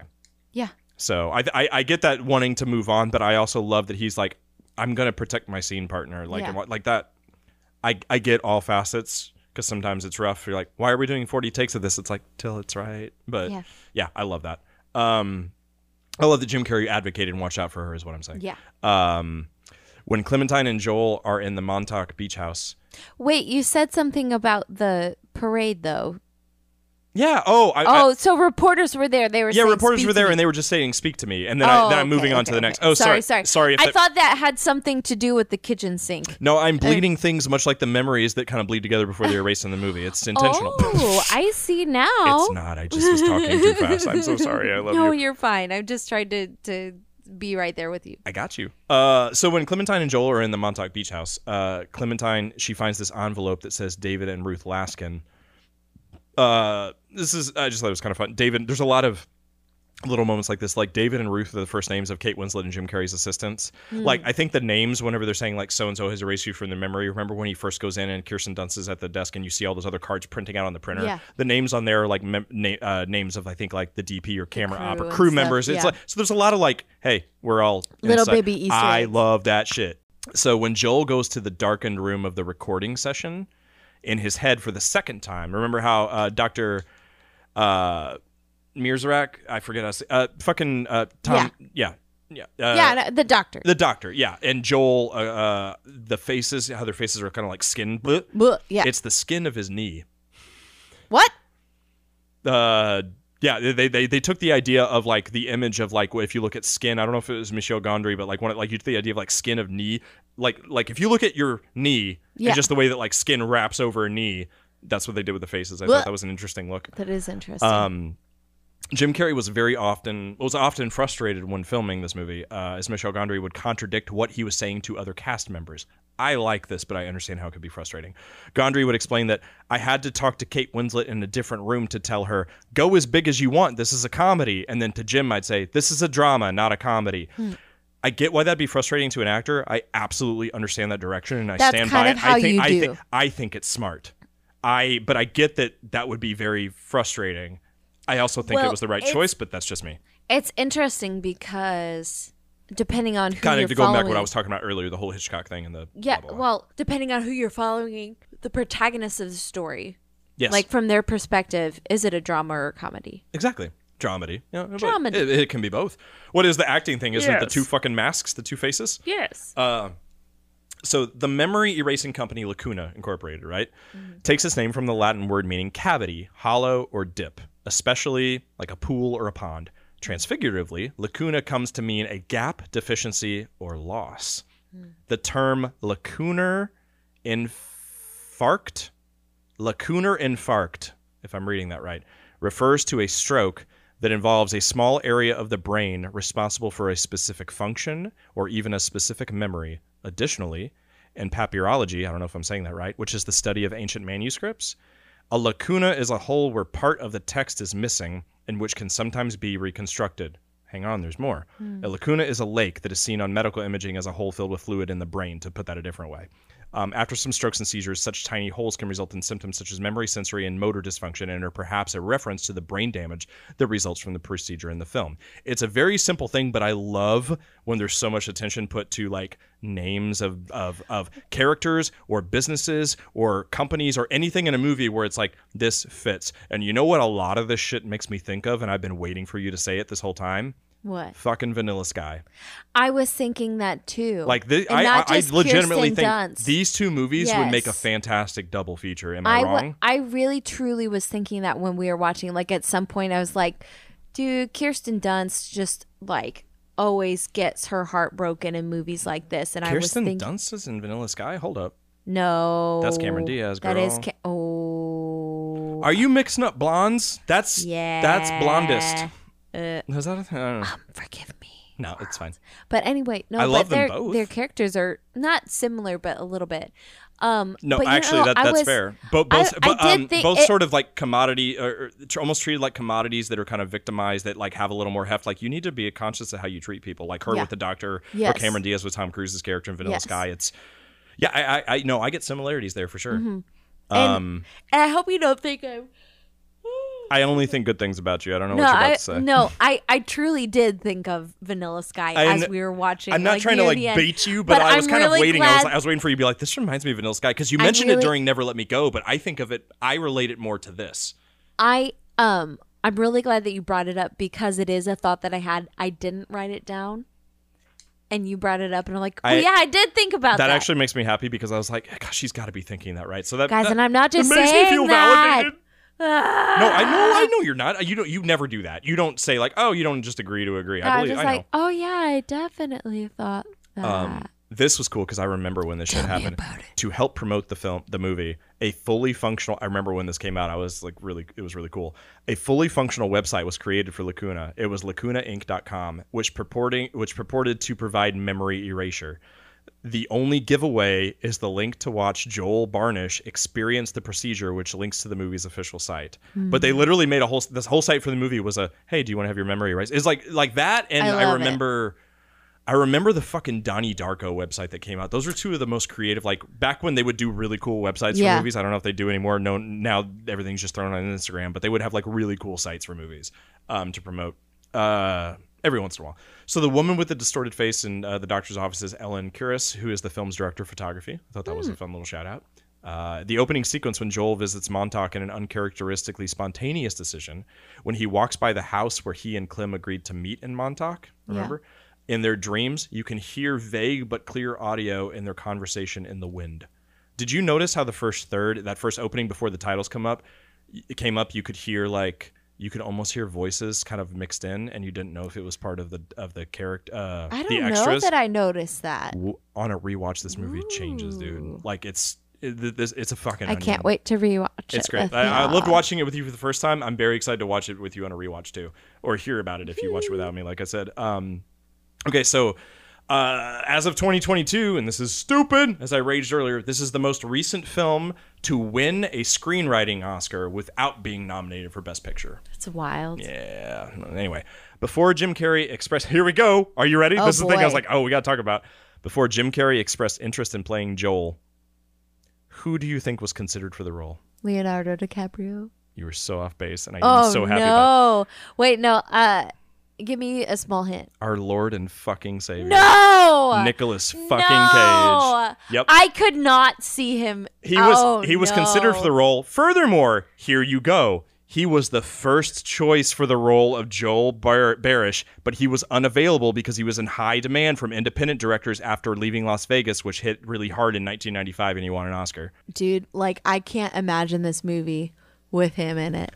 Which is funny because I don't know if it was the next one, but like a very prominent Charlie Kaufman script after that was Adaptation, which Nicolas Cage was in, which you got to see. It's great. I think I need to see more dramatic, serious Nicolas Cage. I mean, we watched Pig, which, dang, he does an amazing job. Girl, it wasn't on the docket, but now it is. We are doing episodes on Leaving Las Vegas, and we were doing episode on Adaptation. I have such sights to show you, my dear. Anyway, but no, I'm just thinking of the over the top and no, for sure. Face Off in the Rock and shit. I know. Like when he's in like action or comedy or like, can I get my shit? Whatever that shit is in Mandy.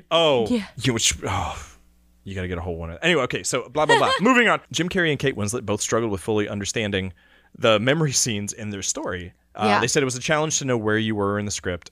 Several times when we were going through the dream memory, I would ask Michelle, is this lucid or the way it was? So, like, you got to think like that had to have even been confusing for them, especially going out of sequence. Yeah. Seth Rogen auditioned for the role of Patrick, Elijah Wood's character. It could have been interesting.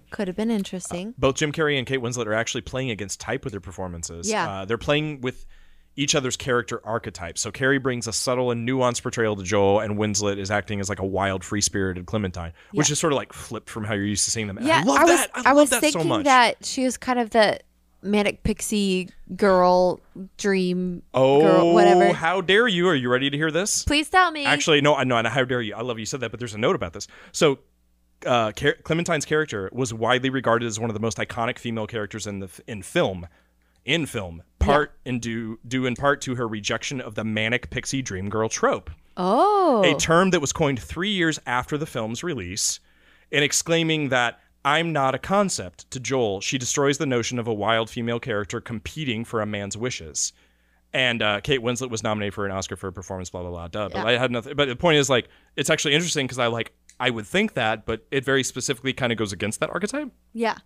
Well, and that's part of the beauty of the film is she says, I'm not a concept. I'm just looking for my peace of mind. I'm not wanting yours. I think she says it at least twice in the film that I caught. She does. Yeah. She does. I don't know if there was a third.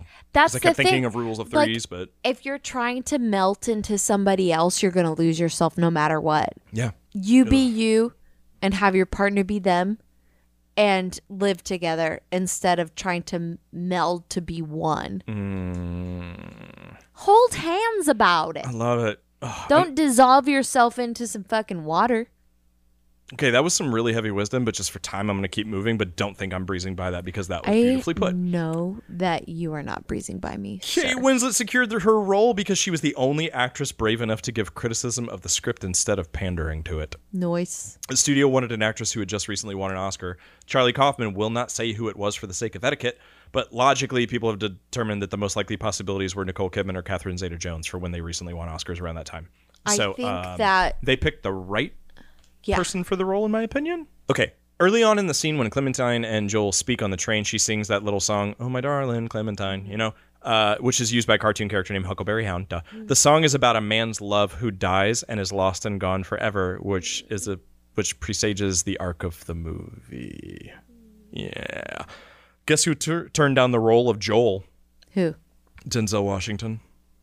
This could have been a very different movie going through all these. Oh my. Nicolas Cage, Denzel Washington. Think about it. Interesting. That's like It's all it is. that is It's very ping pong yo-yo. hey, like it's whoa. a. Does this fit? Is this a right fit? We could go different ways. Yeah. The Italian title, which I should not even embarrass myself trying to pronounce, translates to "If you leave me, I will delete you." That was because movies are sometimes titled different. Yes. That was what the translation of the title was in Italy, and I'm like, ugh. I wanted to point this out because you mentioned this earlier when we were talking about like what'd you say it was? Frodo and the Hulk and all them. Yeah. So Kate Winslet is the only star in the main cast that has not played a character in a comic book movie. I love it. Because Jim Carrey played Stanley Ipkiss in The Mask, the Yeah. Riddler, and Batman Forever. We forgot the Riddler. Yeah. Kirsten Dunst was Mary Jane in Spider-Man and its sequels. Mark Ruffalo is the Hulk. Elijah Wood is Kevin in Sin City and Frodo. Yeah. And Tom Wilkinson was Carmine Falcone in Batman Begins. Literally. Hey Jake, Literally. we all need of to them. watch all of those. You've seen Batman Begins. You just haven't seen Batman Forever. Batman Begins. Is that the The Christopher first of the Nolan? Nolan trilogy. Yeah. It's Batman Begins, Dark Knight Rises. Yeah, you've seen that. But yeah, Batman Forever is fine. I liked it more when I was a kid. Anyway, and I mentioned actors that would have in a year. I talked about Jamie Foxx earlier. Let's talk about Mark Ruffalo in this movie because in this year, in 2004, he had Eternal Sunshine of the Spotless Mind, Collateral, and 13 Going on 30 all came out that year. Good You know for fucking what? him. I love 13 Mark Ruffalo. I love 13 Going on 30. It's a great so movie. Remember when they charming, danced and Thriller? It's the fucking best, Yes, man. I just love it. It's so fun. It's so charming. Have you ever seen Big, that Tom Hanks movie? I have not. You know it's just basically a remake of Big. Unofficially, but Yeah. that would be a fun double feature to do. And I haven't seen Big in forever. Anyway, okay. So the original script, here's some different things that could have been. The original script featured a cut, beginning and ending sequence that took place in the future. In the end, an older Clementine comes in to have the procedure done, and a look at her screen shows that she's had the procedure done multiple times, and all of them involve Joel. Oh. At the end of the script, an older Joel calls Clementine to ask why she hasn't called, but the technicians performing the procedure erase his message. Other cuts in the original script include a montage of memories people wanted erased, including a soldier seeing his dead friend on a battlefield, a girl who was raped at a young age. Another subplot dropped from the script was Mary, Kirsten Dunst, finding out that Howard, Tom Wilkinson, made her get an abortion after they had the affair, resulting in my her desire to God. have her memory wiped. This originally was a much darker script. Yeah. At least one version of the screenplay ends with Clementine and Joel in an endless cycle of erasures and getting back together like they can't, like they're kind of like they're meant to always be, but can't quite figure it out.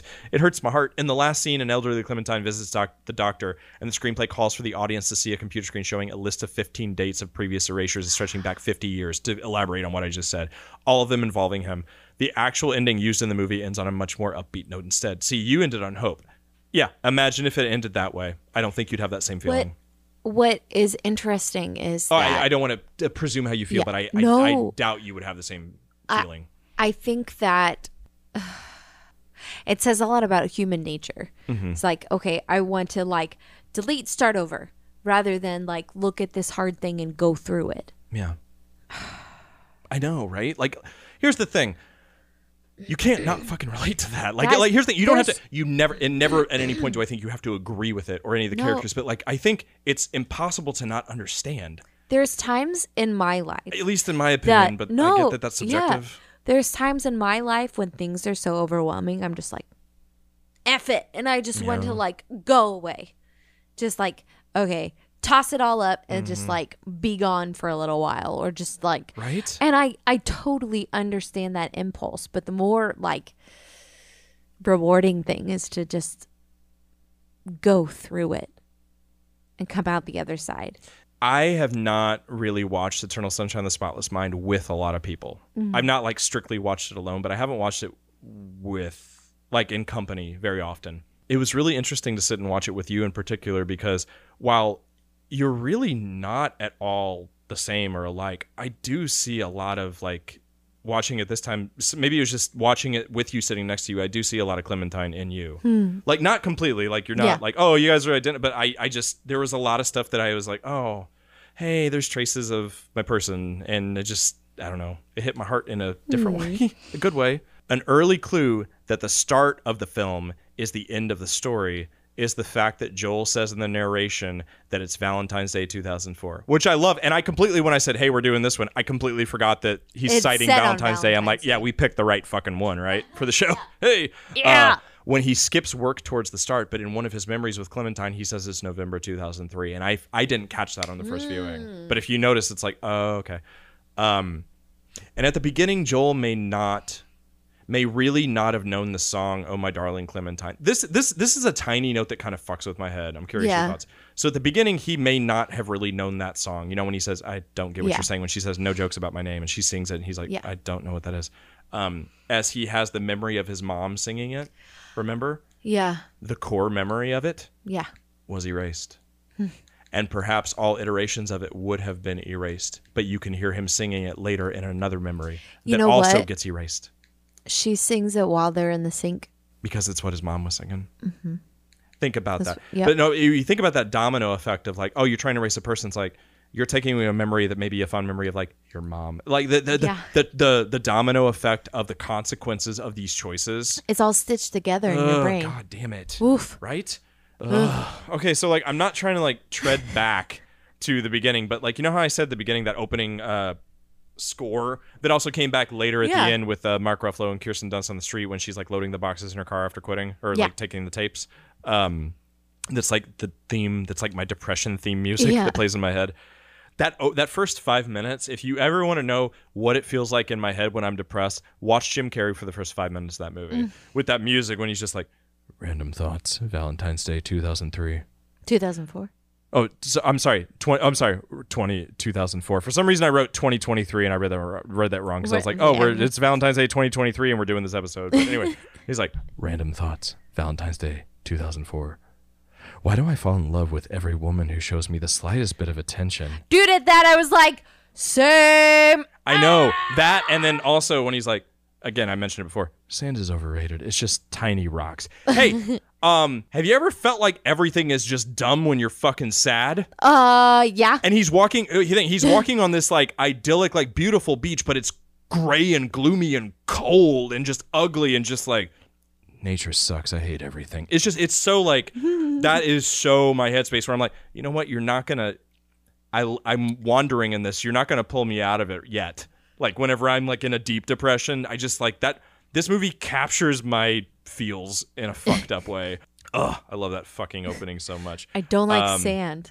I hate sand. It's coarse. Fucking should have had a Hayden Christensen cameo. And that whole bit, like, again, how visually creative this movie is. Like, you know, they're running down the street and people are like, they're running through the building and like people are just disappearing all around them. They're trying to find a place to hide their memories and stuff in the sink with the mom and everything in the forced perspective. But just that first bit when he's in the bookstore and he's running out of the bookstore after like, I think it was after that scene where she pretended she didn't know him and it was like talking to Elijah Wood, but we didn't, you know, we only see a glimpse of him. And he comes running out, and as he's running out, the lights go out, and then he comes back into David Cross and his wife's like living room. Yeah. And just think of the fucking creativity of the sets that they built and did for this. Yeah. Or the effects, the camera tricks they did just for like the transitioning of that. It's so is fucking real, man. But between this and the Truman Show, Jim Carrey has the two most like deconstructing. I've never seen that. Are you fucking what? No. Wait, I didn't know that. Did we watch it? I have not watched it with you because I actually, weirdly enough, I don't own it. Wait, hang on. You've never seen the fucking Truman Show? I don't think so. Holy shit. Okay, we have homework. Stay tuned. We have another episode that wasn't on the books that's on the books now. You know what? So, like, the fact that the sets connected like that, and there were these moments where things felt like they happened in a loop. Yeah. I was trying to... Or he's running back and forth in, like, the car keeps appearing on Yes. each end of the block, and she's always walking away. And it's like, you get to the other side. It's the same thing as when he kept trying to turn Elijah Wood around to see his face, but no matter what, it would just be his back or his head turned away. And this idea of... how is that not? That's fucking memory where you're like, I can't remember the face or I can't remember the detail. And he's like, keeps chasing, and it's like, it's on this end, she's on that end. That's so frustrating, but that mental loop of what the fuck. It would be really cool to see this on stage. I don't know how it would work. It would have to be like a big budget place that had like all moving pieces and stuff like that. But I've seen some fantastic stage trickery, like, could be done. But, ooh, I have one request. Yeah. Don't make it a musical. Okay, Actually, okay. I take that back. Normally, I'm like, I have this thing when like work that I like as is becomes a musical and then it changes unless it started as a musical. But like, actually, no, this one could work. Because for instance, recently, my friend Kevin Roach, hi, I love you, buddy. Hi, Kevin. He We showed love me, you so much. and I was like, I don't know how that's going to work as a musical, but he played me a bit from Big Fish, which Yeah. I liked. I don't love, but I like the movie quite a bit. And I was like, I don't know how that's going to work. But then he played a bit for me out of context, just with my reference for the movie. And he showed me on YouTube just like a bit of part towards the end. And I was fucking bawling. So this could be in a similar camp. I take it back. Here's the thing. If they made a musical out of a movie that nobody should give a shit about, Bridges of Madison County, they can make a musical out of anything. Listen. That movie. No, I'm not talking about the musical. The movie. The movie I don't know is just about the movie. It's just Clint Eastwood and Meryl Streep bang. Something about Bridges. You get to see Clint Eastwood's butt. My mom watched it. I was bored to tears. It's whatever. Anyway, The music and the musical is could be fantastic. beautiful. But my point is, you can adapt anything into anything. no, but it's like, beautiful, Jacob. I didn't say it wasn't. I don't have a frame of reference because I don't know the so musical. I have a controversial opinion. Tell me. It might not be controversial. Are you? Legally Blonde. I the thought you were about to musical. challenge Darren to another like Hamilton off or something. Oh, I fucked it. They're gonna hear that now. Dude, I would, but like Darren just likes to cheat. So I mean, here's the thing. What? I don't need you to prove that I know that you were the number one champion. Mm-hmm. Not every film that wins best picture at the Oscars is the best film of the year. So like, it's okay. anyway, Darren, I fucking love you though. Sorry, buddy. sorry, not sorry. I do challenge you to another Hamilton off, but Oh Let's- shit. maybe we need to wait till summer or something. I haven't watched it in a while. Anyway. That was both. We fucked up. That was both we of did us. We fuck fucked up. up. So here's my controversial yet brave opinion. Legally Blonde, the musical, is better than Legally Blonde, the movie. I mean, I enjoyed that movie The because movie it was is kind of great. funny, but I like, really but I enjoyed don't. it too. Here's the thing. I that's not so precious to me that I'm not going to be like, how dare you? I don't care. Yeah, I'm down. I We have agree. this little garland of skulls hanging off the side of a bookshelf. It's part of the set because we're literally recording this podcast in the room that in our place, like where we record and edit, but it's also currently a set for your character in the movie, and we're filming But- scenes, or we had been. Okay, it hasn't. We need to put it back. It's just like the garland is moving back and forth. And I'm like, why is it doing that? Are we I have having been an bouncing my earthquake? leg up and down, so I'm kind of shaking. So it's probably like a little bit of like, like I'm trying to not. I see. You know, I have that nervous tick when I'm just like, you know, my leg I bounces get up you. and down. I'm like, what Anxiety is is fun. happening? So that might be me. You know. So guys, I'm just calling Jake out. I love you. No, but like, okay, so that whole bit where it's like, you know, he goes in for the procedure. He's like, I want this done. I want this done now. And they're like, grab everything that reminds you of Clementine to destroy. That bit where he's going through his apartment and he's getting like all the drawings that he did, all the notes he took, the pictures, the mug, and you essentially, without having seen, just think about it. We got that 18 minutes. But that wasn't a snapshot of their life. That was a snapshot of their meet cute after it had already been erased. So we haven't seen their relationship together. What we see of their relationship together is the memories that he the trinkets of the memories that he collects from his home. That hurts, where you see a snapshot of a life and things that you don't want to have anymore to think about the person you're trying to forget. That shit is so, like, intensely, uncomfortably, primally fuck you to me. Yeah. It hurts. Like They're so real. It's so big. And good job, everyone involved who had fingerprints on that, because all those little things felt like actual moments from memories and lived, and none of it felt trite. Dude, and none of the potato heads got explained. No, but I love it when they were putting up there like, oh, potato head person, when they're showing it as yeah. it's shown it to him and they're erasing it, and the way that things start to kind of get blur and go out of focus, and the audio starts to get distorted. You can see the memories that he's experiencing and revisiting that are getting erased in real time, and it's like, fuck me, dude. No. Dude. And what's really interesting is at the beginning he says, oh, it looks like I have it written in this journal. Yeah, and he's like, pages are ripped out. Don't remember doing that. That was the first thing. I haven't always written forget in this, that moment. I haven't written in this journal in 2 years. Yeah. And there's all these indicators, and hey, that shit hits different. That's what I'm talking about. All that little stuff hits harder on a rewatch. It makes you cry. Like, you don't know why you think you feel something at first, but oof. Okay, so one of my favorite lines that I wanted to address and bring up with you, that I might be, I wrote it down, but I might be like, it might not be an exact quote, but basically when he said to her, constantly talking isn't exactly communicating. Yes. That shit, that line hits me every time, and I wrote that down because I wanted to at least, we don't have to do a whole thing, but I wanted to at least acknowledge and talk about that, because that hit me, and I saw you sit up when he said that, like, oof. Oof. Well, as someone who constantly needs to spill out her brain and tell you everything that I'm thinking. I literally talk over you all the time like I am right now, so yeah. Like, I get that, because it's not. Oh no, the yawns. We weren't having a conversation. How dare you? Never. How dare you? I will always dare. Hey, in 30 seconds, explain why that's a thing, because no one who's listening knows about that. Oh, Jake directed this beautiful play called Lungs last year. You assistant directed this play. I guess I assistant directed. Bullshit. You assistant directed stage man. You were the crew. And Eric. Yeah, no, Eric is lighting, but like in terms of like the process before we got into the technical stuff, like, you know, the directing and management, you were like the core. Yeah, out of the gate. I mean, yes, Eric was the crew too. Obviously, love you, buddy. But part of the dialogue included and a few different parts in the story. It's just a 2-person play, and it's like a conversation had over years, like a lifetime, the lifetime of a relationship. Yeah. And a lot of times they just come back to, we're having a conversation, or let's have a conversation, or it's just a conversation. And so anytime any of us that are involved, or that were involved in that project here, conversation, it just like transports us back to that show. And those scars open in a beautiful way. It hurts though. But Eternal Sunshine, that bittersweet stuff. Eternal Sunshine was not forefront, but it was in the roster of shit that was on my mind when directing that show. Like in terms of like life and like relationships okay, filter Lungs, filter that show of those characters through the ability of this technology exists. What would they have done? It fucks with me when I think about it. Like I'm just saying, like imagine these two things as a double feature. Ouch.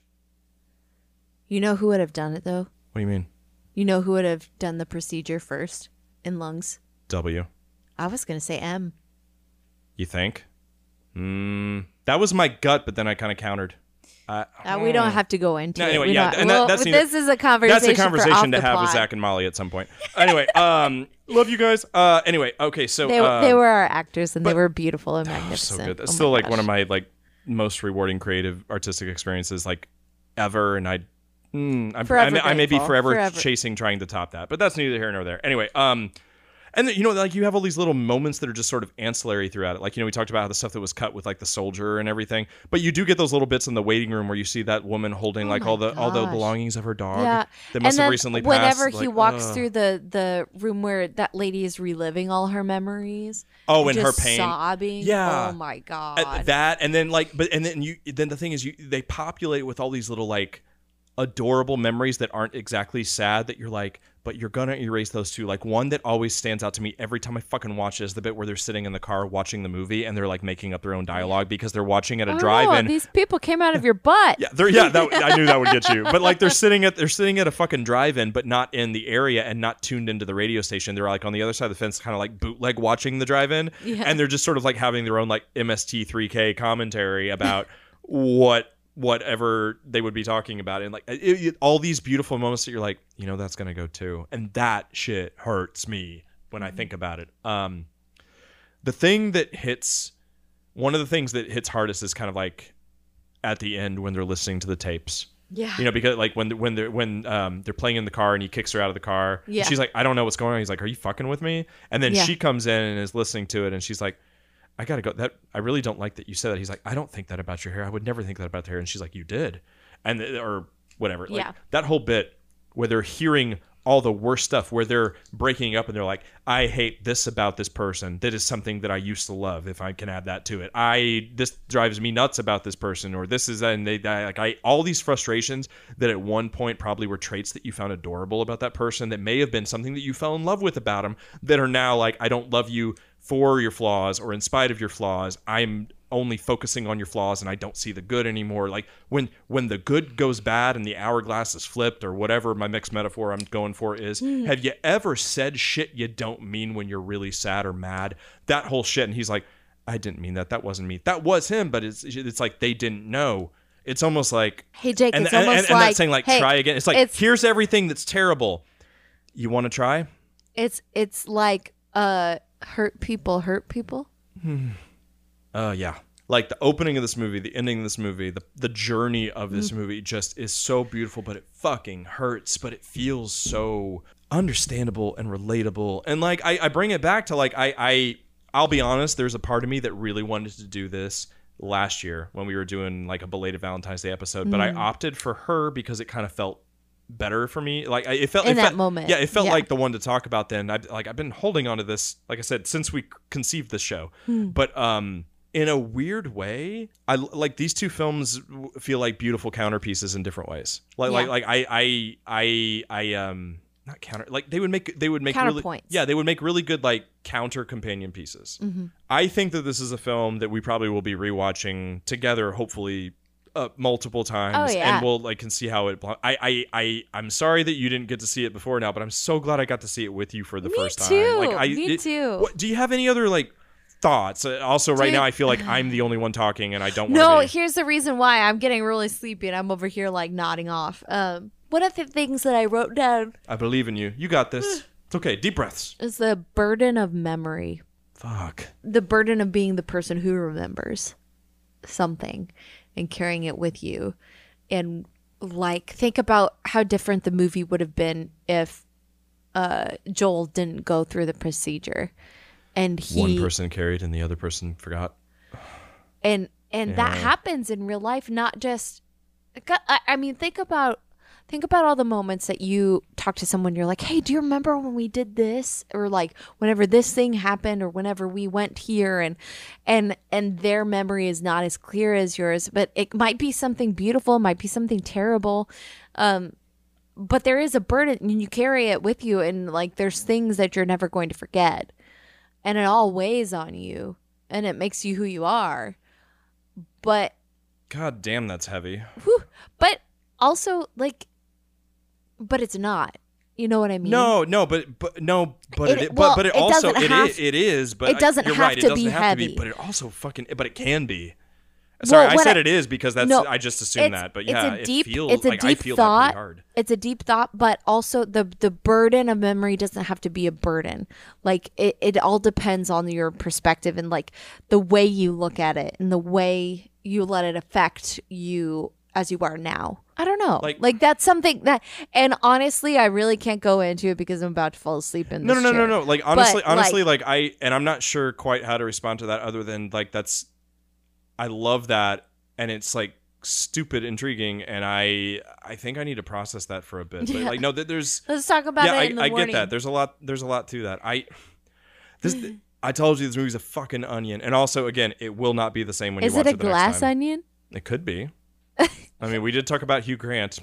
So you're going to be We on the do post love too? him. I can't wait for you Maybe. to listen to this again. Also, I want to take a minute and say, Oh, hey, if you are listening to our show and you follow us on Instagram and you ever see the posts that that promote the shows when we have like a new one, like recently we've had one for Never Let Me Go and Gladiator, but literally anytime you see like the art for the episode that we're doing, whether it's just a picture like a still image or if it's like a video with music or anything's animated, that is all Emily. Like I love the visual shit that you design for our show, and I think you do such a good job. I just wanted to like in the show acknowledge one time, like, I can't wait to see what you work up for this one. But you are always so fucking creative, and you're like running ideas by me like, what do you think about this? And like add this and move this, and you're getting like, yeah, I sometimes will give thoughts or notes or like yay or nay, but like generally you're just running amok with whatever creative thought pops in your brain. And I love what you come up with so much. Thank you are so you. fucking talented, and thank you for Aw. doing that. I just wanted to thank and acknowledge. So if you are appreciating that art, just know that that is purely the better half of the show, Emily.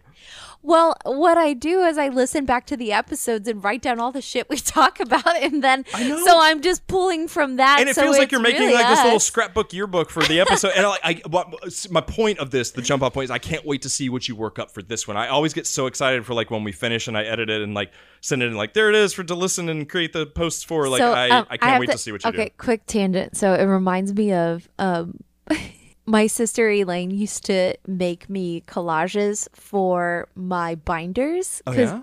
For school, like because we would, those Trapper binders. Keepers. No, not Trapper Keeper. It's like the binders that have the clear pockets. Was that just the thing for me? Did that No, stop no, being a thing?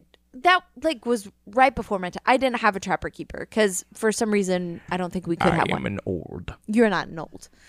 But anyways, so the binders that have the clear plastic covers on the front that you can like slip, you can insert like a a title like a or cover or a something. poster or whatever. Yeah. She made a few of those for me. Like I had a Harry Potter one. I had a Pirates of the Caribbean that's one. awesome. I used to make them for like friends and stuff like that. So when I'm making these posts, it kind of makes me think of that. So I have some nostalgia with it. And I'll just hear makes you me laughing happy. from the other room sometime, and I'm like, what? You're like, look what I did. Like you.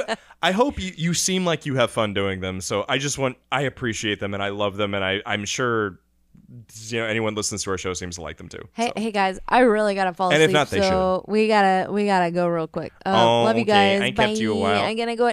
It's past my bedtime. I gotta take a little nap. It's fine. You're gonna go to sleep and try to erase some memories of me. No, no, never. I love you. Thank you I for love talking you about too. this one. Hey, happy VD. Happy VD, y'all. Guys, we Valentine's Day. Enjoy your don't get VD on VD, but enjoy your VD. Dun, dun, dun, on dun, dun. Meow. It's on a Tuesday this year. Plan accordingly. Taco Tuesday. Taco Tuesday. God damn it! Now I want to go watch the menu again. I just did the head bob thing. Like, That was so cute. oh, Ray Fiennes. Ray Fiennes. You're a god among men. Anyway, Did he get nominated? No, he didn't. no, and I'm raging, Oh my I'm gosh. quietly raging about it because it's still tied for my favorite film of last Are year. you but telling whatever. me you're raging against the machine? Hey, I can't do a Zach impression at all. Anyway, okay. Hey, you wanna bounce? You wanna get some sleep? You wanna? yeah. And by that I mean, do you wanna go watch The Shameless and fall asleep? I gotta see my boyfriend before I fall asleep. Jeremy If my Allen White. boyfriend- No, he should be Jeremy Allen everyone's White. boyfriend. Condone. I would pay for your fucking date. That man is beautiful. But here's the thing. No, like literally, guys, I know that he's married and he has babies and stuff. But That's okay. like, You're in a relationship with me. yeah, but he just is so talented, and like I would just love to meet him or work with him or something. Like I admire him. So whenever I say things 10 like, out of "Oh, 10. that person's my boyfriend," or like I idolize them, mostly it's because they're so talented, and I just respect the fuck out of that. Sure, and I acknowledge that, but also I fucking co-sign. Co-sign. I approved. Okay, Not that good you- night, anyway. guys. I love you. Bye. Good night. Okay, love love guys. you all. Bye, Hey, good thanks for night. listening. Don't erase your shit, or if you do it with alcohol and not No, don't, electronics. don't do don't, that. don't, Don't do don't, that. Don't do that. Cut that. Cut that. Okay, love you. Bye. Okay, love you guys. Bye. Well, thanks for listening to us rant about movie stuffs. Make sure to follow, like, and subscribe and all that fun stuff. And find us on social media at Feels Like the First Time Podcast. And, tell your friends and family about how awesome you think we are. And if you do like what you hear, feel free to buy us a drink. You can find tip/donate options in the links as well. And as always, I'm Emily. And I'm Jake. And we'll catch you all on the next episode. Where we continue to catch Emily up one movie at a time. Give me a break. I literally just crossed another one off the list. You haven't seen every movie either. I never said I did. Okay, that's not the point. The point is that... Bye!